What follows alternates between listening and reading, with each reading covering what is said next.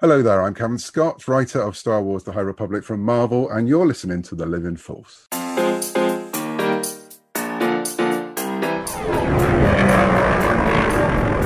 Welcome to the Living Force Podcast, a Utini Podcast Network production. Episode 121, The High Republic Rising Storm Roundtable Part 2. It's a trap! On this episode, a really cool Utini giveaway. You want this, don't you? The Utini Patreon of the Week. And the Utini crew continues their roundtable discussion about The High Republic Rising Storm by Kevin Scott. Don't know what you got till it's gone. And now, here are your hosts. The Emperor has been expecting you. Dr. Corey Helton, Eric Eilerson, Dr. Charles Henkel, and Wes Jenkins. What is up, everyone? Welcome into a Thursday edition of The Living Force. I'm one of your hosts, Eric Eilerson, and joining me on this UTD Network podcast all about the Rising Storm is the full crew. First off, we have the man himself, the trailer builder, the video deleter, Dr. Corey Helton. Hello. I thought you were going to call me trailer trash, if I'm being honest. 100% thought that was where that was going. When it's finished, you know it's coming. Yeah, it's just, how have we made it 123 episodes without ever moving an episode? It's very weird. It's the first time we've ever not had a Monday since we started going live. And guys, I felt a little empty. I did. But now I feel I feel fuller. pretty dead inside all the time. So yeah, know. but no one's more dead inside than Dr. Charles Henkel. Hey, dude. That is 100% true.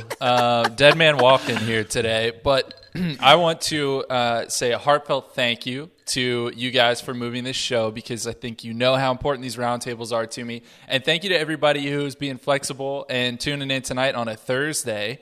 And for everyone who's listening later, I'm sorry we were not here on Monday. I'm sure people logged on and they were just like, what is this? But we're here tonight. We're going to make it up for you, I promise. Yeah, and I love that you said, like, thank you for being patient, because I've heard that's the good mental health thing. Not sorry I was late, but, like, thank you for waiting. It's like a positive experience, right? And nothing is a more positive experience than every one of you getting to witness the glory that is Mr. Wes Jenkins. Hey, man. Hello, everyone. Eric, I have to get that book of transitions and segues that you have. It's coming through every week, and I really appreciate it, especially with the punch-it lines. You're doing a hell of a job with the punch-in lines, and we're all in tears when the opening video's going through while you're watching. We're just like hands in our faces and just crying out loud. It's great. Oh, well, thank you, man. A little incentive for you audio listeners that there's a little preamble every week that gets real weird, but we are here. A lovely chat already here. Hi to all of you. Happy Thursday. As I said, we are here to talk all about Kevin Scott's The Rising Storm for part 2 of our roundtable. There will be spoilers, there will be laughter, there will be tears, and there will be at least one officially licensed High Republic Fair shirt that I am wearing. Hashtag not a sponsor. Hashtag it's on shop Disney Sport Book merchandise. But because Charles likes to get into these as quickly as possible, we're going to do a few brief housekeeping things. Number one, a reminder that this Monday there will be another Living Force show. That's right. Within like 5 days, you're getting 2 shows. We are doing an all questions episode. So if you haven't yet, please jump into our Discord channel at Living Force. DM us on Twitter at our Living Force pod handle or any of our personal handles. Send us an email, whatever you got to do to get in contact with us. Send us your questions. We want to have a fun episode answering anything about Star Wars, anything about the books, whatever you want to hear us ramble about. We are in your hands on Monday, so get those in. Wes, we have another thing ending on Monday. Tell the audience what they need to do to win a prize again.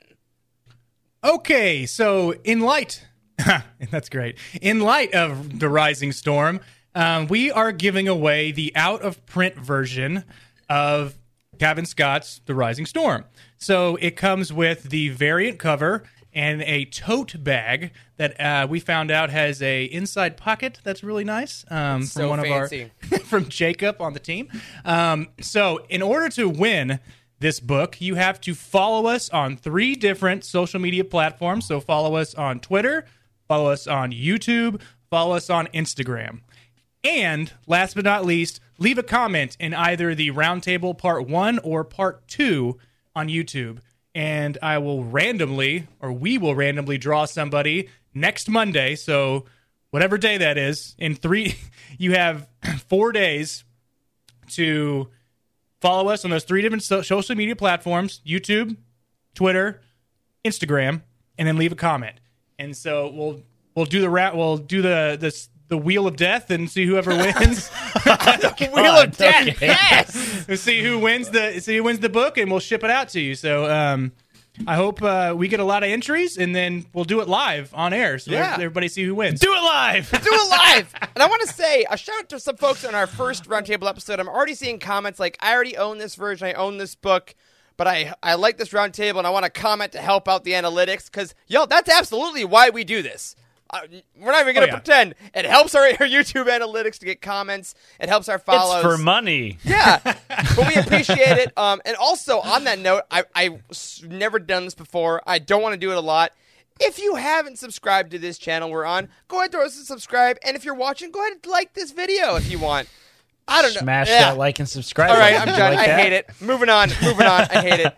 But you know what I don't hate, and what is also about money that Corey loves, is our Patreon community. And we got a few new patrons this week we want to shout out. We have Sean Patrick Murphy, Gavin McFadden, and Nico Kaboris that became monthly patrons of The Living Force and Utini. Thank you. I know we kind of just say thank you every week for this, but it really is a very heartfelt thank you. This week we even had some comments in our bonus shows that you get from subscribing to the Patreon channel that were about the Ghost Crew episode that Charlie and I dropped this week, and that was really nice to read because that's one of the shows that we like putting up behind that paywall for our subscribers, and it's cool to know that you're loving it. So again, if you want to join that community and see everything we're doing, including our upcoming Friday, August 20th, Patreon event, where the 4 of us will be doing a drunk trivia night moderated by our very own Timothy Guthrie. You have till then to join our Patreon community. We do, however, yes, it's going to be great. It's going to be sloppy. There'll be pool hats, at least one. Hats. I need to buy some hats. Hell yeah. But we do have a very, very special to me patron of the week this week. Charles, who are we talking about? So this week we are talking about Mr. Ian Page. And Ian says, hello there. My name is Ian Page, a.k.a. Wookiee Hugger on the Discord channel. I'm from the Midwest, but currently based in Los Angeles. Star Wars has been huge for me ever since my 7th birthday when my dad gifted me all his old Kenner toys, including an original Millennium Falcon and my eventual favorite character, Chewbacca. My fandom focus changes all the time. Sometimes it's the movies, sometimes it's the books, sometimes the toys, and sometimes, actually always, it's the memes. But most importantly, it's the fandom friendships. Spoiler alert, Eric has been my Star Wars ride-or-die friend since college, and I have to admit to pretty constantly enabling and encouraging his Funko and lightsaber addictions. Yup. Don't we all? My favorite Star Wars story is Bloodline, because no one writes Leia better than Claudia Gray, even the creator. I also got deep into Clone Wars recently and think about it constantly. I've been on the Utini train since the mail-in days and even still have all my posters proudly hanging up amidst my official posters, so I'm excited to finally be on the Patreon and Discord. My questions for the host: what is your biggest zero-judgment guilty pleasure in the fandom? I, for one, have been hosting yearly holiday special screenings for the last 6 years, and Life Day just isn't the same without it. I also love collecting figures for deep, deep-cut characters that make you go, what? They made a toy for Elon Slumbagano. I think it's Sleazebagano. Slumbagano? Isn't it Sleaze? Slumbagano, Isn't it Sleaze? yeah, I thought it was Sleazebagano. Who knows? I don't know. Maybe there's a But exactly. Slumbagano. Why? All right, anyways, thanks for the great show and lovely community you fostered. May the Force be with you all. So thank you, Ian, and what a fantastic picture that fits your Discord name. It's so great. Yeah. So Ian's been my best friend since college. It's awesome to have him in Discord. I am the person that gets him those weird figures every Christmas. That's our tradition for the last decade, is finding which weird, honestly, prequels action figures to buy him. Ian's been around for a really long time. I talked to him a long time ago on the phone. I called him out of blue because I had his number. We used to because do it was that. It was part of the when you signed up for a subscription box. It was like one of the things you collected was the phone number. And I called him and I was like, "Hey, Ian, it's Corey from Utini." And he's like, What? That is, I guarantee you how it started. Yeah. That's pretty much how it went. Shipping destroyed his graphic novel, and Ian told us how terrible it was, and we basically moved to boxes after that. That was a single phone call, went from sleeves to boxes. And the Utini duct tape. We had officially a Utini branded duct tape. Dude, I still got a roll of that. I found it when I was so a bunch of I'm What? sort of like getting rid of some of my Star Wars books. I know that sounds like blasphemy, but some of my older books that I know I'm not going to read again. I have them all listed on like Facebook Marketplace and stuff, and I offered to give them to the team or to sell them to the team because I like money. And a whole bunch of team members bought some of my Star Wars books, and nobody has said anything yet, but I did like throw in a whole bunch of extra Utini stuff into those packages when I mailed them. So that's awesome. Lots of stuff from that's the awesome, old days. and it's rude because nobody wants your trash. If that's what you're putting in there. Well, speaking of trash, segue. So Ian's question, what is our guilty pleasure? I do know that Ian hosts these holiday special parties every year. I have not been to one since he's been in Los Angeles, but because I refuse to watch it. But guys, do we have a guilty pleasure in the Star Wars world? I love Attack of the Clones, man. I've always loved Attack of the Clones. That is like that's fair. I know it's the worst film. Everybody knows it's the worst film, but I will still put it higher than Phantom Menace on my rank list because I love it. It's a great movie. I think mine is any behind the scenes stuff. The documentaries, the deleted scenes. Like, I mean, now not so much, but when I first got the Blu-rays, I felt like I spent more time on like all that stuff than actually watching the movies. Like, I don't know. I really love this. That's a good one. And even with the sequels, all the documentaries that they did for those, the like hour-long ones, I mean, incredible. I'll watch that stuff all the time. Totally. Wes, what about you? I mean, I don't know that I have one. I know that I buy a bunch of books that I'm not going to read. Maybe that's my guilty pleasure. That counts. That's fair. Yeah, I'm guilty about books. finances. Yeah, but I think that's an interesting thing about Utini, right? Is that we have kind of, over the last 3 years, for ourselves, kind of destroyed the idea of a guilty pleasure. It's all just like what you enjoy, which I think is cool. And I think that there are some things. So if something was to be considered guilty outside, I think for me lately, it's been like more of a surprising pleasure has been like just how much I devour anything involving the Handmaidens for me. Like ever since Queen Shadow came on, anything Padme, anything Sabe, like, because again, as much it's thought of as like the prequels, especially that's like Naboo, Attack of the Clones stuff that a lot of people still in the mainstream don't love. I'm all about it. I love it a lot, and I'm so glad that like we've been able to take Utini to make it a thing that can allow all these things to. It's funny to me that the man sitting in a room surrounded by 472 Funkos did not answer that Funkos is his guilty pleasure. Oh no! I already mentioned my finances being the biggest guilt of mine. But you know what? Who's going to buy a house in our generation anyway? Moving on. I did ask Eric a couple weeks ago how much money he thinks he spends a month on Funkos, and he told me like $100. And I guarantee you that is not. Oh yeah, that's what I meant. That's what I meant on Star Wars, and I guarantee you it is way more than that. Yeah. Oh, speaking of which, since the last show, I bought the Darksaber, guys. I didn't tell the audience. I got the Darksaber since our last show. Oh yeah. So yeah, deeper and deeper the credit card goes. But where the Amazon points stop, nobody knows. All right, everyone. A few quick things of Star Wars news. Number one is a heartfelt congratulations to the one, the only Justina Ireland, who's Out of the Shadows, debuted at number 2 on the New York Times Young Adult Reader bestseller list, which, yes, if you're keeping track at home, means that every single High Republic novel so far has hit the New York Times bestseller list, further confirming that Star Wars publishing is dead. So, congratulations to Justina, though. Number 2 is freaking awesome, like, especially because this book came out so quickly after Rising Storm, y'all. I was kind of afraid that the hype of Rising Storm would maybe slow the sales a bit, but people showed up for Out of the Shadows. I was very happy. Yeah. High Republic, man. It's like it's all about it right now. Yeah. Everybody's really into it. I mean, I don't know that I've really seen a lot of negative commentary about the High Republic Speaking of stuff. my finances, these are 2 of the. I will not read these. I have already read the book. I read it a month ago for the review, and then I bought these covers that are the same pages. I know, but it was great. So awesome covers. Congratulations, Justina. Out of the Shadows. We got probably a little over a month to that next roundtable. Some people are already finishing it, though, in our Discord, and the conversations are awesome. Congratulations. I hope that stays on the list for another month. Next thing we got is a little bit of news today that we had talked about on our Bounty Hunt show recently that we kind of thought was coming, we assumed, but we got confirmation, y'all. Bad Batch is not a limited series. We are getting Season 2 in 2022. Oh, wait, that's next year. What'd y'all think about this? Like, not a huge surprise, right? I mean, not necessarily a huge surprise, but still also a surprise, I would say. Like, I mean, but a welcome one, no, is what you're saying. A surprise to be a sure. welcome one. Yeah. A surprise to be sure. Yes, absolutely. Yeah.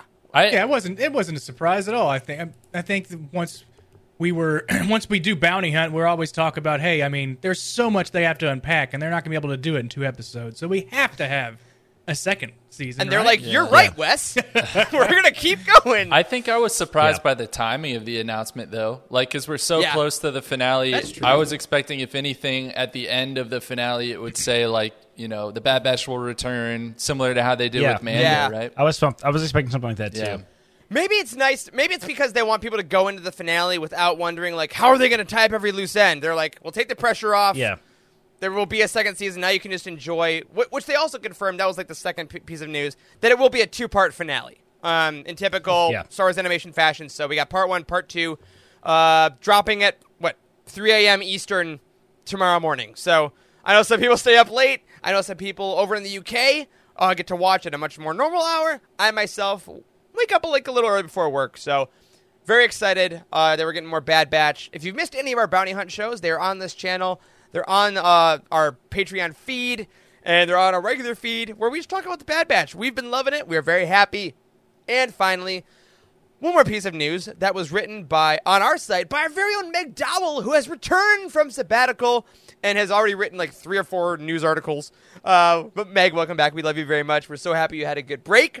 But she did write about another Star Wars project coming out on October 1st, Lego Star Wars Terrifying Tales. Because I guess we're doing Lego holiday specials.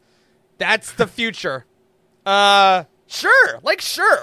Right? Why Yes. not? You can't be mad at Legos, right? Why not? Just like everybody got so atrociously mad at the holiday special from years and years and years after it even came out, you can't get mad at Legos, though. No. It's right. so fun. And I really enjoyed that stupid little Lego one holiday last year special. that came out. It was so fun. The holiday special was so fun. It was like, it was such a fun, like, it made fun of the holiday special, but also like kind of made fun of, you know, the idea of canon a little bit, which was kind of fun. Like, I really enjoyed it. It was a goofy little episode. And did you guys see that one of the castings that was revealed, I believe, was that Ren, the character Ren, which I think is the Ren from Kylo Ren, is going to be voiced by Christian Slater?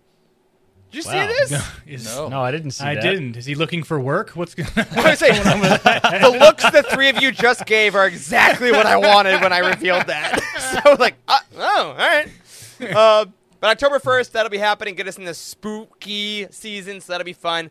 But, of course, there's plenty of Star Wars before that. A reminder of the things that are coming up very soon. You can check out our release calendar on utini.com for all of these. But if you want to get your pre-orders in, next Wednesday, August 11th, The Monster of Temple Peak, issue number 1 of the graphic novel Split Apart, I guess, of the High Republic story by Kevin Scott, starring Ty York, starts next Wednesday. Then Tempest Runner, the audio drama, also written by Kevin Scott, comes out August 31st with The Tale of Lorna D, which we got a cast reveal about, I think earlier last week. A lot of great voices coming in. And, wow, this was not intentional, also by Kevin Scott and George Mann, the Life Day Treasury collection comes out on September 7th. So, as I say this, Kevin, go to bed. I love you, man. That's all. What a year for Kevin Scott. But check out our new releases pages for, I guess, everything Kevin Scott you want in your life, and, of course, everything else. Before I show it over to Charles, a couple things in the chat they did remind us of. The Edge of Balance manga also comes out September 7th. I usually only put 3, so I missed that one. But that is coming out September 7th. The first canon Star Wars manga that is telling a new story, and the Lost Stars manga did come out, so very excited for that. And a preemptive happy birthday to Harish, who says Mantra of Temple Peak comes out on their birthday. Nice. So Nice. that'll be a great way to celebrate it with some awesome art and some monster hunting fighting. All right, Charles, let's do it, man. We've been waiting. Thursday night show, questions. Go! Here we go. All right, so part 2 of the Rising other way. Storm Roundtable. Last time we got through the characters, which is exactly what we wanted to do. Tonight we're going to focus on the overarching questions, and then as always, we're going to take some time for some Easter eggs at the end. Boyos, for the first question, a little softball for you. How did the Rising Storm compare to Light of the Jedi for you? Yes, a softball. Okay, well, we're Yeah, I'm a bit of a sucker for origin stories, so I don't know that anything is going to be able to one up the first one. Like I mean, I really enjoy and not much really happens in episode 4, which is kind of funny. Like it is aged realistically really poorly. Honestly, it really has in a lot of ways, and but nothing really happens. But I love that film, and if I pick one at random, even though it's not my favorite film, I am very likely to pick that one really more than any other one. So, I don't know, man. It's gonna be hard for anything to one up that. I think. Yeah, you're right. So, Light of the Jedi gave us the setup, and it's kind of tough to go outside of Light of the Jedi or being better than Light of the Jedi, because what I didn't expect was the great disaster to hit us so quickly, right? Mm-hmm. So, especially with those first 8 chapters that we got before the book even came out. So, but one thing I do really like that it kind of keeps them close is, I mean, did the villains win in the Rising Storm? Is that what we're working with?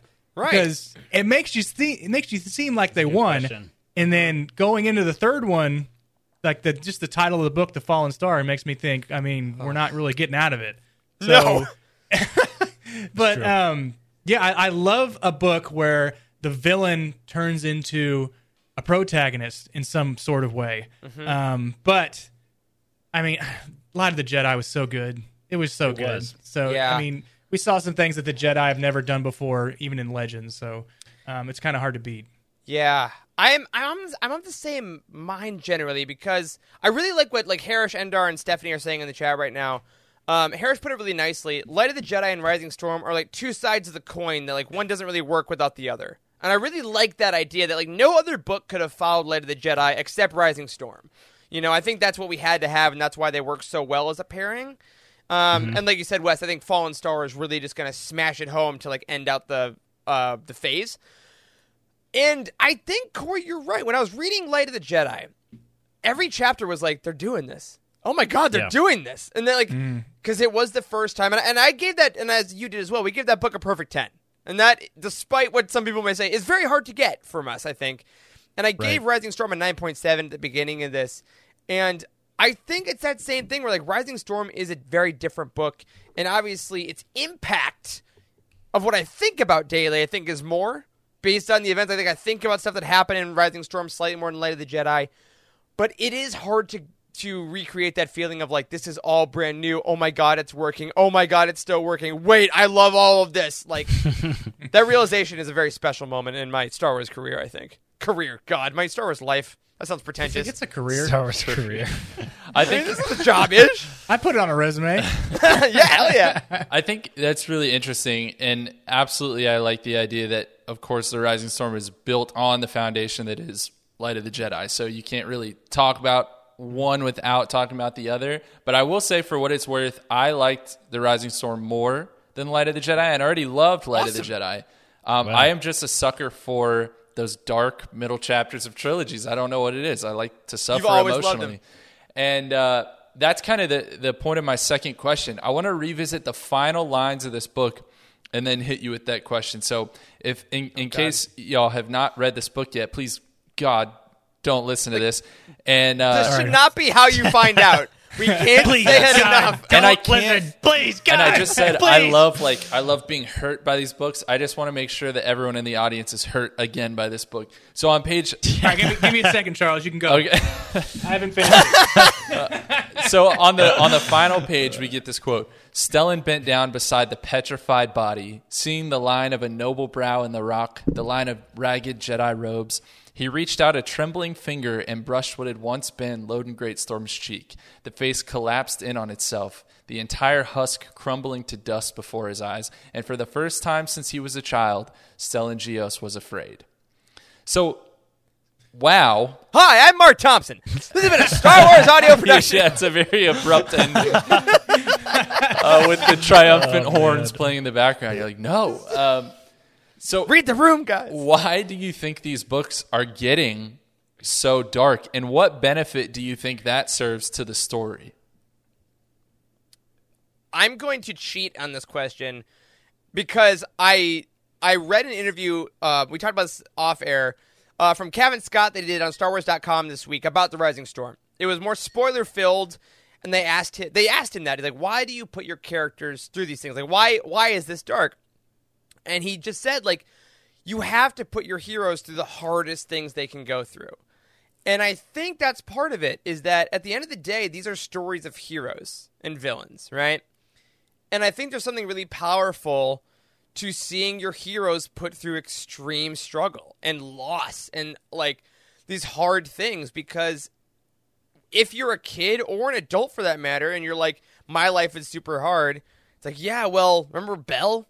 Remember Bell Zettifar when he thought he got him back and then was immediately crushed? And then further on in the story, we assume we will see him rise somehow. And I think that that's part of the inspiration, that we get to witness these dark moments and these hard trials because eventually, you know, the sun will rise. It's the Sam speech at the end of Two Towers. It's like a new day will come, but you gotta go through this stuff first. Yeah. This is now a Lord of the Rings podcast again. Yeah. Apparently. Man, I'm a little more on the fence about this whole thing because I don't really know what they're going to do with this, like, at all. Like, I just have no idea. I mean, I can see it as character development for Bell, I suppose. It's supposed to be his story. There really is no guarantee that it lightens up at the end and that the heroes win. No. That's the thing. No. You know, maybe Definitely maybe it just keeps going, getting worse and worse and worse. We have no idea. I mean, can we give spoilers for comics on this show? I mean, it's kind of related. Yeah, well, you're saying it now. Let's say if you haven't read the latest High Republic comic or so, when issue you should 7. skip ahead like a minute or pause for like a minute. Mm-hmm. Yeah. Okay. So issue 7 of the High Republic comic depicts the very last page. It might be a Force vision. It's kind of unclear if it is, but it depicts Avar Kriss like dead, and like the Drengir have got like their tendrils like through her skull skeleton. and stuff. It's like really dark and it's kind of scary, and like, I don't know, man. It's not really shaping up well for our heroes. Maybe they're gonna kill them all off. Yeah. I mean, I think it keeps us glued to the pages, right? Because nobody is safe, right? Nobody. It's like Game of Thrones when Ned. right. Oh Jesus! Please watch Game of Thrones season 1 before I say this. When Ned Stark dies. No, at the you've end. had a decade. You've had a decade for Game of Thrones season 1. That's right. And once his head got lopped off, you were like, man, nobody's safe. Nobody's safe in this thing. That is certainly how I felt at the end of this one. Is like Yeah. that was my first thought: is nobody's safe. Yeah, and I don't think that, like, you know, death isn't necessarily what has to happen for drama to happen, right? But there is an amount of stakes that are added to it. Like, going to the dark side in Star Wars is also a form of death, right? Like, that is also on the table, and I think Elzar touching the dark side in this book adds that stake of, like, we talked about that last week. Like, now is this a possibility? And, like, Loden, who's, like, he's in the character art. He is my Discord name. Like, this is a character. Those aren't on the same level of importance, to be clear. But, like, you know, was shown as one of the premier things of this line. And it's like, yeah, the story will go where the story goes. And as a reader, how exciting is that? For people that read, usually every book we read, we know at least 2 characters that are going to live because we know that they're in future things. Yeah. But now it's like, Yoda, and you got Yariel Poof. That's about it. Well, let's explore a little bit about how the Jedi themselves in this book are dealing with that darkness. Because we have it easy. We're sitting in armchairs reading about it. They're living it. And badly, Charles. Yes, not well. So Indira Stokes is talking to Bell Zettifar about what Loden would say if he was around early on in the novel when they do think that he's dead, but he's not dead, but then he will be dead.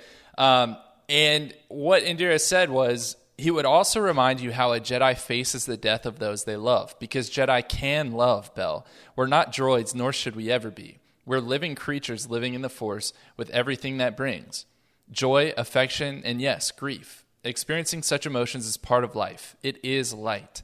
But while we experience such emotions, we should never let them rule us. A Jedi is a master of their emotions, never a slave. You miss what you might have shared with Loden if he were there, or if he were here. That is natural. I miss him too. And so we acknowledge that hurt. We understand it, even embrace it, but eventually we let it go. Now, is that a message from Indira to Bell or from Cavan to us? Because Yes. Yes. I mean, really, Wow. it's. I think it's important that he addresses specifically how to deal with something horrible before presenting us with horrible things, right? Yeah. So quote shout-outs before. I want to hear what you guys think about this one. A couple chat shout-outs, rather. Harris says, Indira Stokes, one of the High Republic's most underrated characters. And I think after this wave, 100%. And Caroline says that's her favorite quote of the book. I can't blame you. It's beautiful. What do you guys think? Well, you have to. I feel like they have to know what those feelings are in order to let them go, right? So if they embrace those feelings and then hold on to them, much like Anakin did, and kind of how Elzar Mann did in this book, then that can be a path to the dark side. So if you see what those emotions are and you feel what they are, but you don't actually act on them, but you know what they are when they come about, you have an easier time of dealing with those. I think you have an easier time with dealing. I'm sure everybody's different. Every Jedi is different. Right. The whole like attachment issue in Star Wars is like such a huge overarching issue that's been around forever. Holy smokes. So much legend stuff deals with this, right? And in the Legends timeline, famously, like Luke didn't ban attachment like from Jedi. Like all the Jedi are like married. You know what he's like? In He's like when Henry VIII wanted to get divorced, so he created the Church of England, and he was like, "No, that's how it is now. I want to get divorced." And Luke's like, "I really want to marry Mara Jade." All right, that's the rule. That's how it is. I know. That's what they do. Yeah, Luke is Henry VIII. That's my quote. You should pull for Twitter. That's that. Yeah. So like, I mean, the fact that they're addressing the attachment issue again is awesome, and I feel like this is like the true way the attachment issue is supposed to be like addressed is the way the Jedi like they have like a healthy understanding of what attachment is, and they all freely discuss it. Whereas like in the prequels, Anakin is like you can't tell anybody about Padme, and it's like super secret, and like it's implied a bunch of times that like if the Jedi Order found out that they would kick him out, and it's just like it's just not. It's not. It seems like such a hard line in modern Star Wars. Yeah, right? I mean, for any of us that had secret girlfriends in high school, hypothetically speaking, it sucked. Didn't work out. It's not great. She went to a different school, Eric. Yeah, exactly. Hypothetically.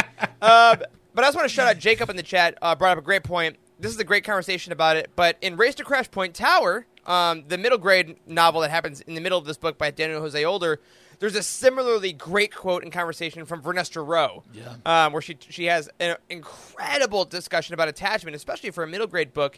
And I find it interesting that two of the main books, Night of the Shadows actually does talk about this as well. This whole wave really talked a lot about attachment. And I wonder, and I'm sure it's intentional. I mean, it's not accidental, right? But it's kind of cool that these authors in this era are really putting such an emphasis on that. Yeah. Yeah, and I think we're going to get more because I think we're going to experience some more loss. And with loss come those feelings of attachment. Yeah. Probably so. Yeah, I think so. Let's look at this. Claudia Gray's never hurt me. I don't know what you're talking about. Let's look at this next quote, which is, I'm saying is from page 54. Remember, all my numbers are a little bit off because I use the tablet. But Stellan says this: strong passions are something we try to control within ourselves, as emotions can cloud our judgment, especially in stressful situations. They can blind us to the truth and to the leading of the Force. That said, it would be foolish to suggest that a Jedi has no desires or interests. In fact, I would go so far as to say that it would be dangerous, leading only to complacency. Yes, I have a passion for learning and teaching. It's a part of who I am.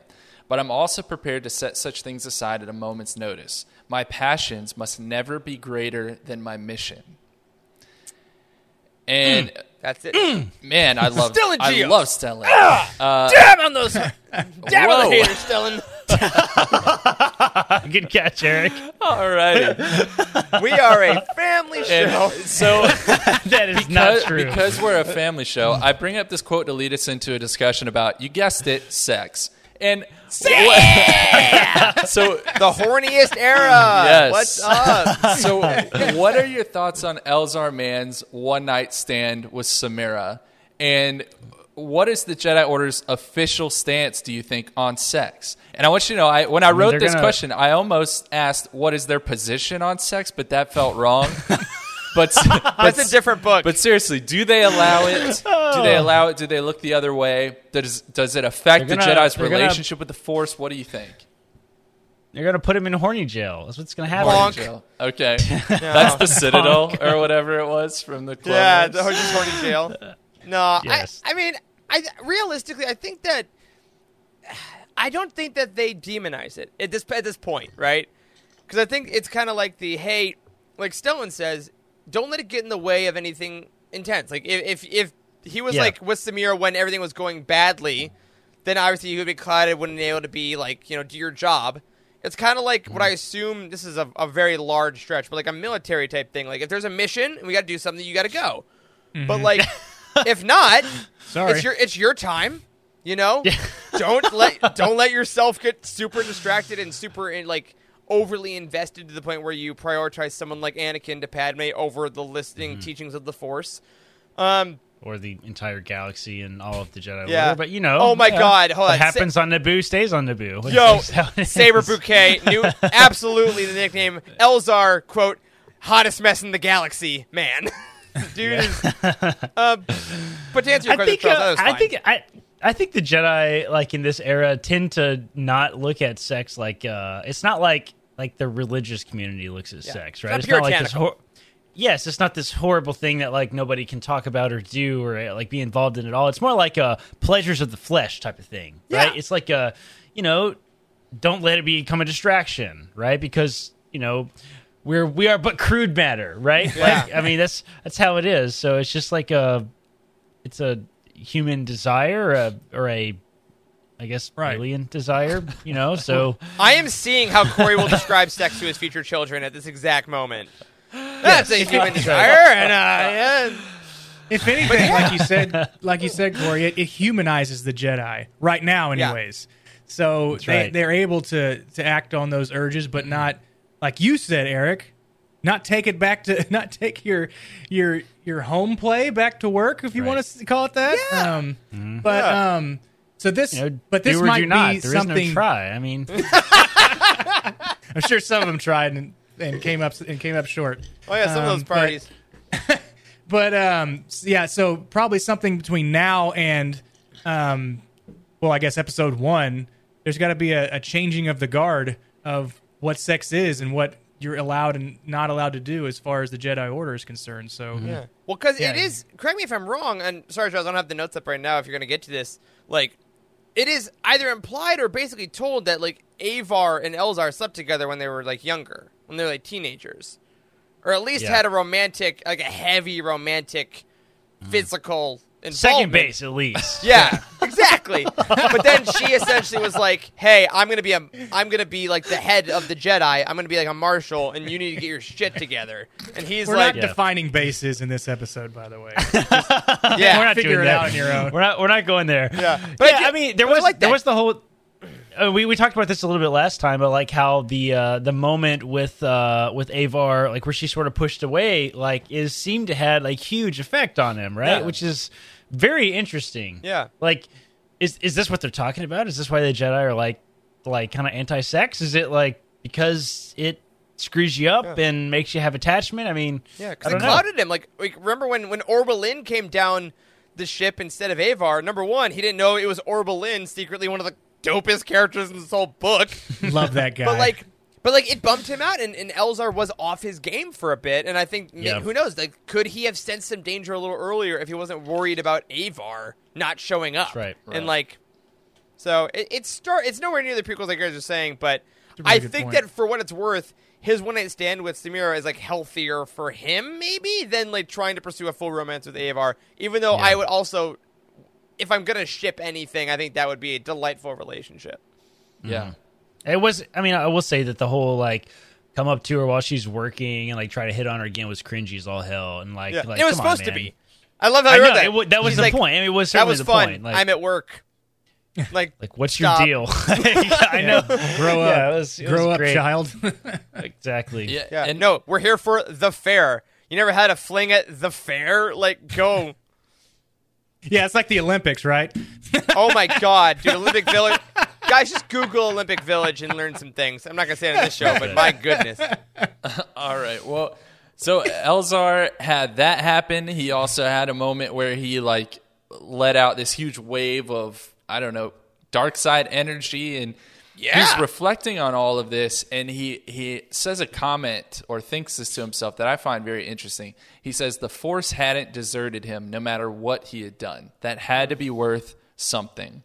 And it piqued my interest because while we know it is possible to lose your connection to the Force or to, you know, take the Barash vow and those sorts of things, has the Force itself ever abandoned anyone? And if not, is that a meaningful metric that the Force has not abandoned him? Does that matter?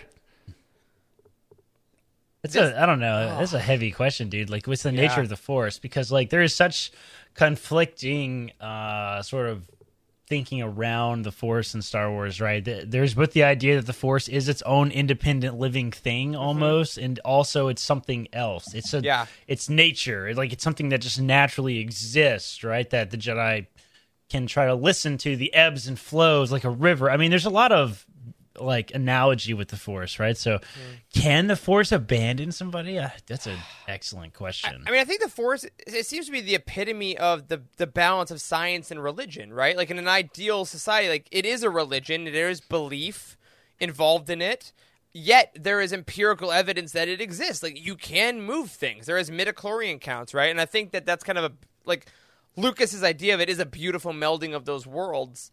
And I got to say, when you read that quote, Charles, this is one that kind of really emotionally got to me a bit, because it's like, it's a really beautiful sentiment that no matter what you've done, the Force, the most powerful thing in the universe, still loves you. And I think that's what a lot of religions try to like make a loving deity about, like whatever, whether it be God or whether it be whatever you believe. Like that's the idea, that no matter what you do, the most powerful thing in existence still is there with you and still will believe in you. And I think this was a really great moment for Elzar to realize that nope, I did a bad thing.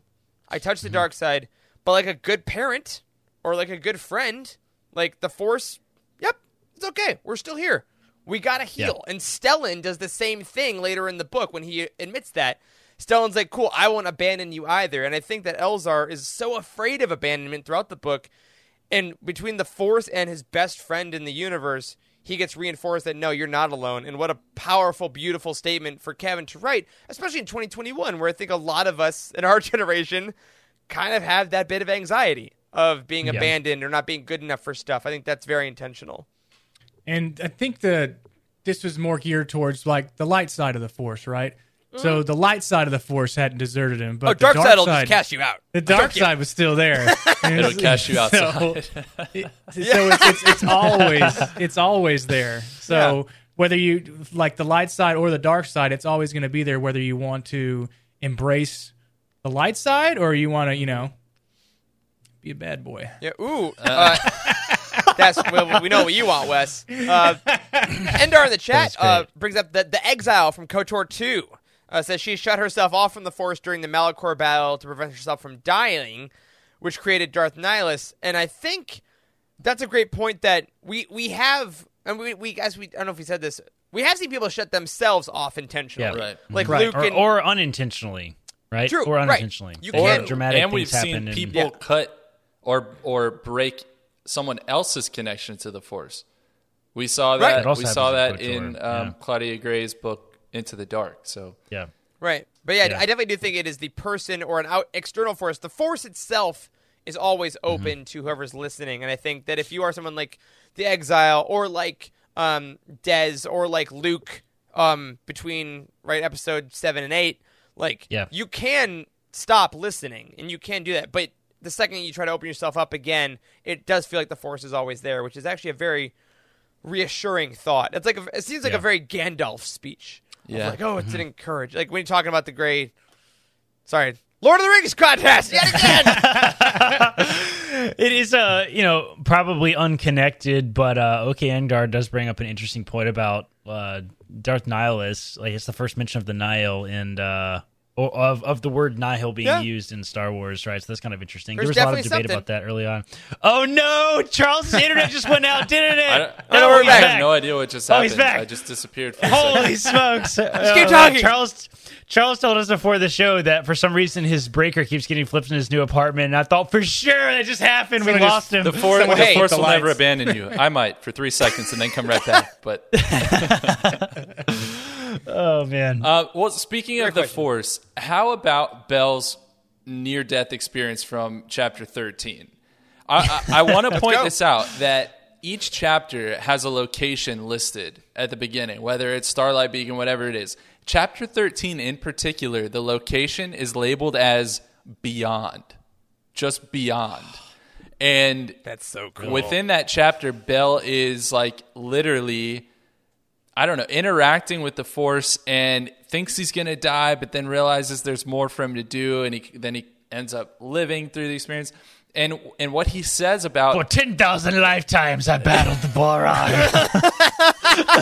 Yes, and then he returns as... the tallest mountain, the highest peak. Yes. Yeah, and just before he was hit, or just after he was hit with that harpoon gun in the gut, he said, "Fly, you fools," to Endure and the rest of the Jedi and their vectors. Belle, you know what Bacta is made of? Fire and water. All right. Well, within this chapter, Belle says this about his experience. He'd seen the flames, seen the Force, and it had left him colder than ever before. And there is no real answer to this question, but like, was this a fever dream or was this a real experience? Yeah. And what it was Belle meant to take from it? Good. First of all, I do want to point out that like, I'm pretty sure there's like no injury in which you can't be healed from in Star Wars at this point. Yeah. Can you explain exactly what happened? So, interestingly enough, they did drop some new medical knowledge in here. I can't remember the exact word of it, but like I remember seeing like in the scene, of course, I'm sure Charles is this too. Whenever somebody gets like hurt and they describe the injury or they describe the medicine that happens in Star Wars, you kind of roll your eyes a little bit if you have any real knowledge. And there's something about like synth gut or something like that. Like they implied that they like repaired his bowels with Bacta somehow, and it's just like, bro, you don't recover from that without like major surgery. And no. Life, the space harpoon shot into his thing, and then it pierced the glass, but also made a vacuum seal with the spears. We kept it inside himself. Whenever you said that for some stuff. reason, Corey, when you're like, is there anything you can't come back from? My mind immediately flashed to Dooku getting his head cut off. And then it went to the movie Mars Attacks where the girl's head gets put on the Chihuahua's body. and then I pictured Dooku like that. Who knows? Maybe. Pierce Brosnan's running around. I was thinking of Futurama with all the heads in jars and whatever. It's fantastic. They should have put Dooku in there. But yeah, I think that, to answer your point about this chapter, though, I think this was, it's a Force vision, right? I think that Force vision, somewhat like medicine in Star Wars, is like, it means what it has to mean.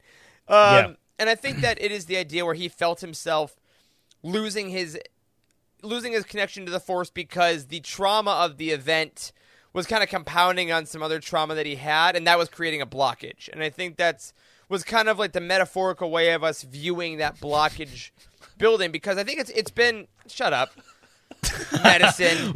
A colon blockage. Colon blockage. God, I get it. Corey and I are the same when it comes to some of this stuff. I started laughing a little bit, and then I saw him smirk, and then I kept laughing. It's rough.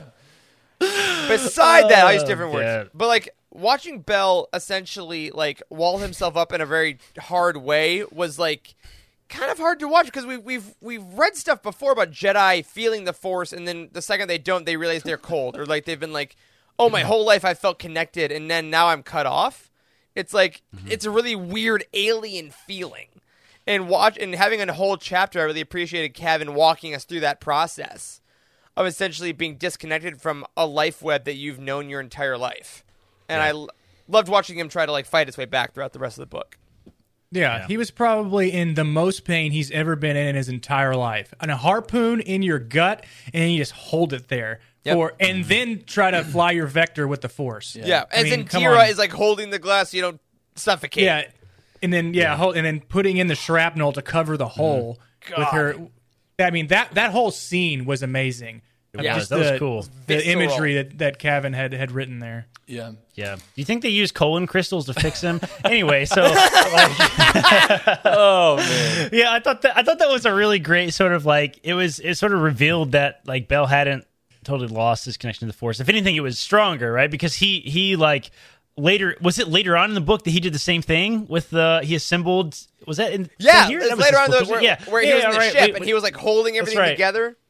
Yeah, he assembled it because he'd seen Avar Kriss do it. So I mean, it was or not Avar. It wasn't Avar. It was Indira. Indira. Indira. Yep. Yeah, that's right. Yeah. God, yeah, there was. Bell, I think, is really interesting to that point, Corey. I didn't even track that, but now you say that, we do see him learn. He's a great student. Yeah. He learns and employs things constantly, even throughout just this first wave. He is. God, he'd be so fun to teach. No wonder everyone likes him. They're like, oh yeah, no, I tell him a thing, he remembers, and then he employs it. Yeah. It's like an ideal resident, I assume. Because I assume you have to tell them things like 18,000 times before they stick. Pretty much. You just slap them upside the head one good time, then they never forget. If Corey was a Jedi Master, who would he be? Love it. So let's move on to this next prompt, which is actually from our buddy Timothy. And he posted this prompt in Discord and wanted me to ask it. And so this is a shout out to all of you who are in the Discord. If you ever want to make sure that we talk about something in these roundtables, you can put questions in our book-specific channel in Discord, and we'll make sure we hit that point. So Timothy wanted us to talk about how they removed the hero of Hetzel herself, Avar Kriss, from this novel so that she could be a part of the story in the High Republic comics, as well as how that kind of put her at odds with the government and the rest of the Jedi's efforts, which were all focused on the Republic fair. So what did you think about that choice of totally removing the more or less headline Jedi from the first book of this series? I loved it. I mean, bold. Like, I liked it a lot. I mean, I like that. It really makes you ask a lot of questions about the Jedi Order. Like, what is the leadership structure like? Because in the prequels, it's like the Council is like all powerful, all in charge, all arrogant, right? Whereas, like, here it looks like there's a lot of authority between lots of different people. Like in the comic, Avar is begging for Jedi to be sent out to deal with the Drengar and stuff, and the other Jedi have got their own crap to deal with the fair and stuff, so they're all kind of at odds. There's weird politics almost involved. It's good. I like it a lot. Yeah. When I realized that she wasn't really going to be in this one, I had the Jason Bateman moment from Dodgeball. I was like, it's a bold strategy, Cotton. Let's see if it pays off for him. I was like, because she's in the middle of the cover of the first book. This is the initiative. She is the star. And I think it's smart to have Cavan write this and have him also be writing the story in which she is the star. Well, second star to Keeve, I suppose. Third star to Keeve and Skier in the comic. But I agree, Corey. I think it worked really well because it allowed that story to also have weight. Because in the comic, you have to tell your readers that is also important. And you know how important it is? The hero of Hetzel herself is in this story. So I think this is a little more meta publishing, right? I think that was intelligent. But as Stephanie just said in the chat, they really had to give other characters time to shine to round out this phase.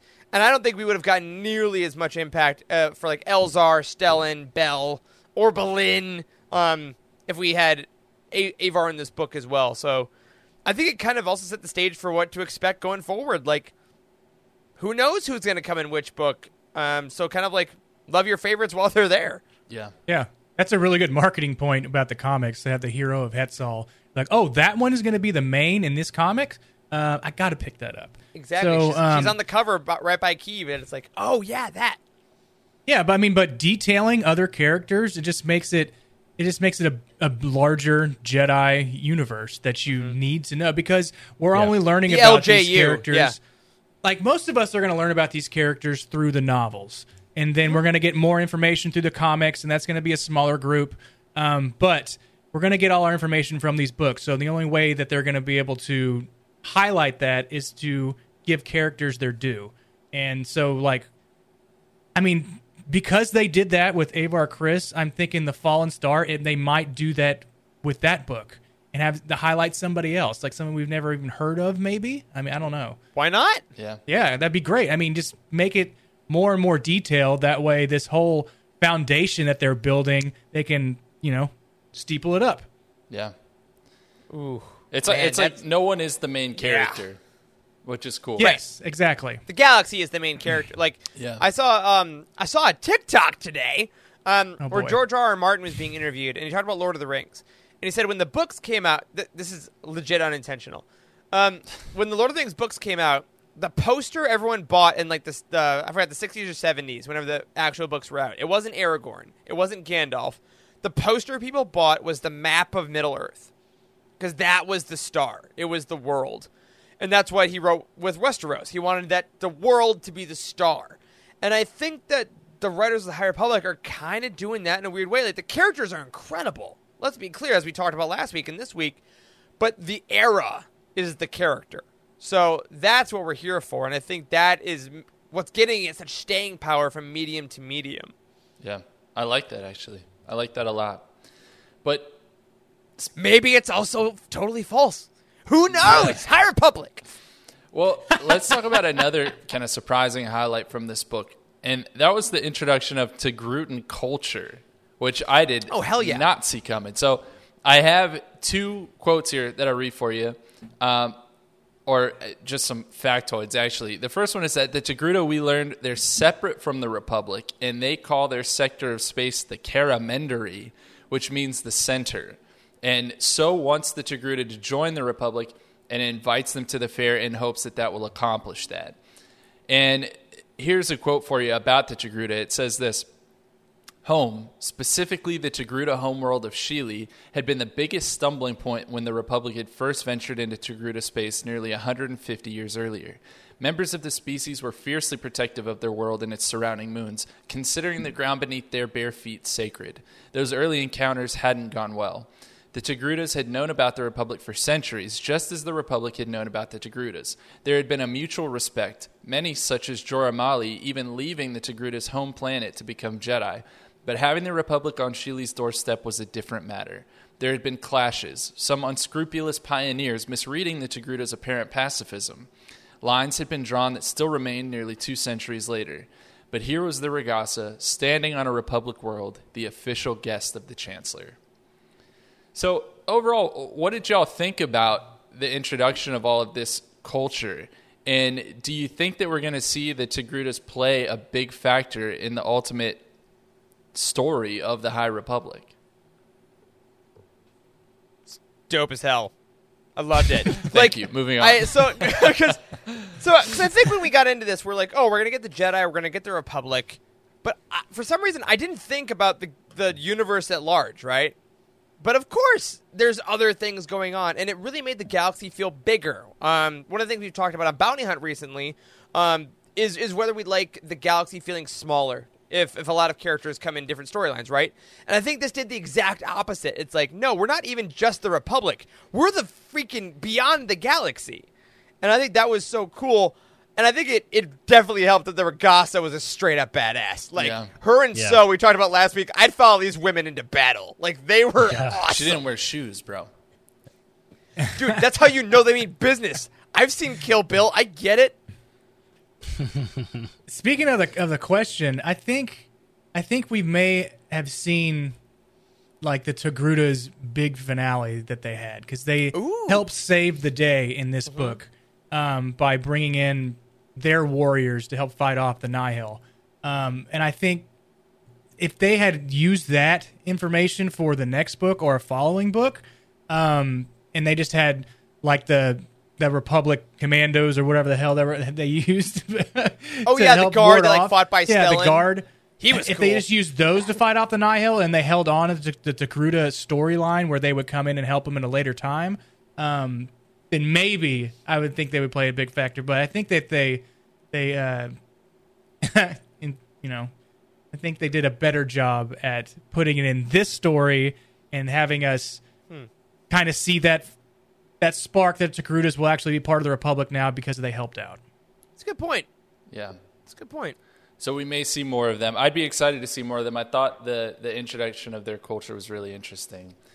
Yeah. But it's Absolutely. interesting. Yeah, I'd like to see more of them integrated. Yeah. Integrated. Oh, That might be something. all right. I don't know. All right. Well, You tried to move on. I should have let you just go let's forward. move on from the excitement of the Togrutas to something that's more exciting, which is Markian Row and the Nile. I want to ask some big questions about them. There's just a lot to ask and a lot to talk about. And the first thing kind of revolves around the fact that a lot of the Nile strikes in this book, not the members of the Nile, but like their attacks, they're meant to be symbolic, right? Destroying the fair, which was marketed as the symbol of unity, the Cyclor shipyards, which were representing like the scientific capabilities of the Republic. Hetzel Prime, they thought about going and attacking again because it was the location of the Jedi's greatest victory and literally the fount from which all healing flows. So why do you think that the Nile choose these symbolic targets? The most To effective break form of morale. terrorism.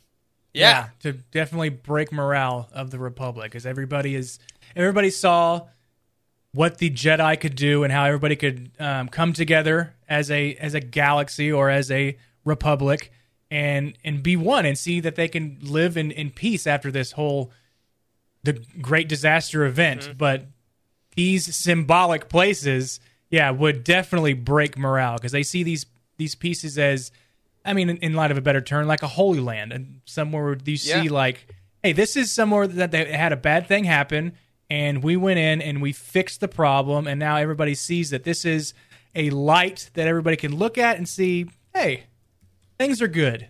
Things are okay. And if you Right. see that part destroyed and blown up in your face, that's gonna break morale real quick. Yeah.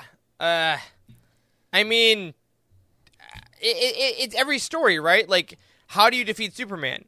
You don't have to beat him. You just got to make him bleed and show people that he can. Yeah. It's Bane against Batman. Like, I'm not just going to fight you. I'm going to break who you are. And I think that's what Markian Rowe knows because he's sadistic. Like, he's horrific, right? Like, he is like, I'm going to destroy the psychology of what you are because then you can't regrow. Right, even to bring in like the Drengir metaphor back to it, like they're plants, they keep growing. You can cut them down, they regrow. So you have to go to the source. Yeah. And I think that's what I think the Nile as a whole just want to destroy. Mm-hmm. I think they just want to plunder and be pirates. But I think Markian is like, no. We got to go for what they are and what they mean to the galaxy. Because as Palpatine showed, if you can get the galaxy to turn on the Jedi and the heroes, they do your dirty work for you. Yeah. Yeah. Plus inhibitor chips. And I think it's interesting that Stellan says to the Chancellor at the end of this book, the Jedi are not warriors, nor should we ever be. And her response is, but you are symbols, especially now, especially you.